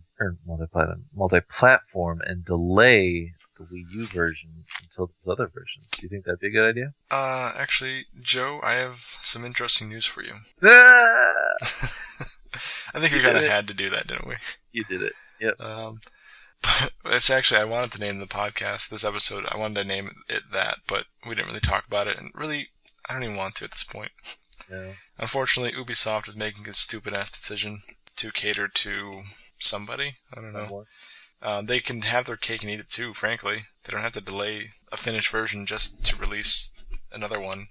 I can't imagine people who own a Wii U and an Xbox, and, like, if they're just gonna get it on Wii U anyway, why not just get it now? Because, I mean, if they come out at the same time, I don't see any reason to still get the Xbox version then, It doesn't have the tablet controls, and that's been proven to be part of the gameplay. So, yeah, I don't know. It makes enough sense. I don't know. But, you got anything else you want to add? Last comment, Joe? No last comment, Joe? I have no last comment. No last comment, okay. So, then I guess with that, we can head into our conclusion. That wraps up another episode. We'd like you to comment on what you've heard on negativeworld.org, and you just got to find this thread associated with the episode. If you don't want to subscribe, you can, here, I'll do Twitter first. You can go on Twitter at @negative_world, or you can hit up Facebook and search for negativeworld.org. You see how I swapped that stuff there? I see how you did that. Throwing you the curveball. I don't know if I can deal with it. I'm slicing the golf ball to give it some angle. Anyway, now I feel like kind of getting Toadstool Tour out. I did in the past year, but actually I'm more concerned with getting a meal. I'm pretty hungry right now, so. Meals are good. Yep, and then so I'm gonna eat, and then I'll be back to do another episode with you soon. Cool. In a couple weeks. So thanks for being here for this one, being my partner in crime and all. Thank you, sir. And I encourage everyone out there to join us. I know we don't always have guests, but we try to. So show us your interest. Show us, who wants to be on and who wants to talk about something. We're very open to suggestions and to guests. So we'll see you soon. All right, later. Until next time. Bye-bye.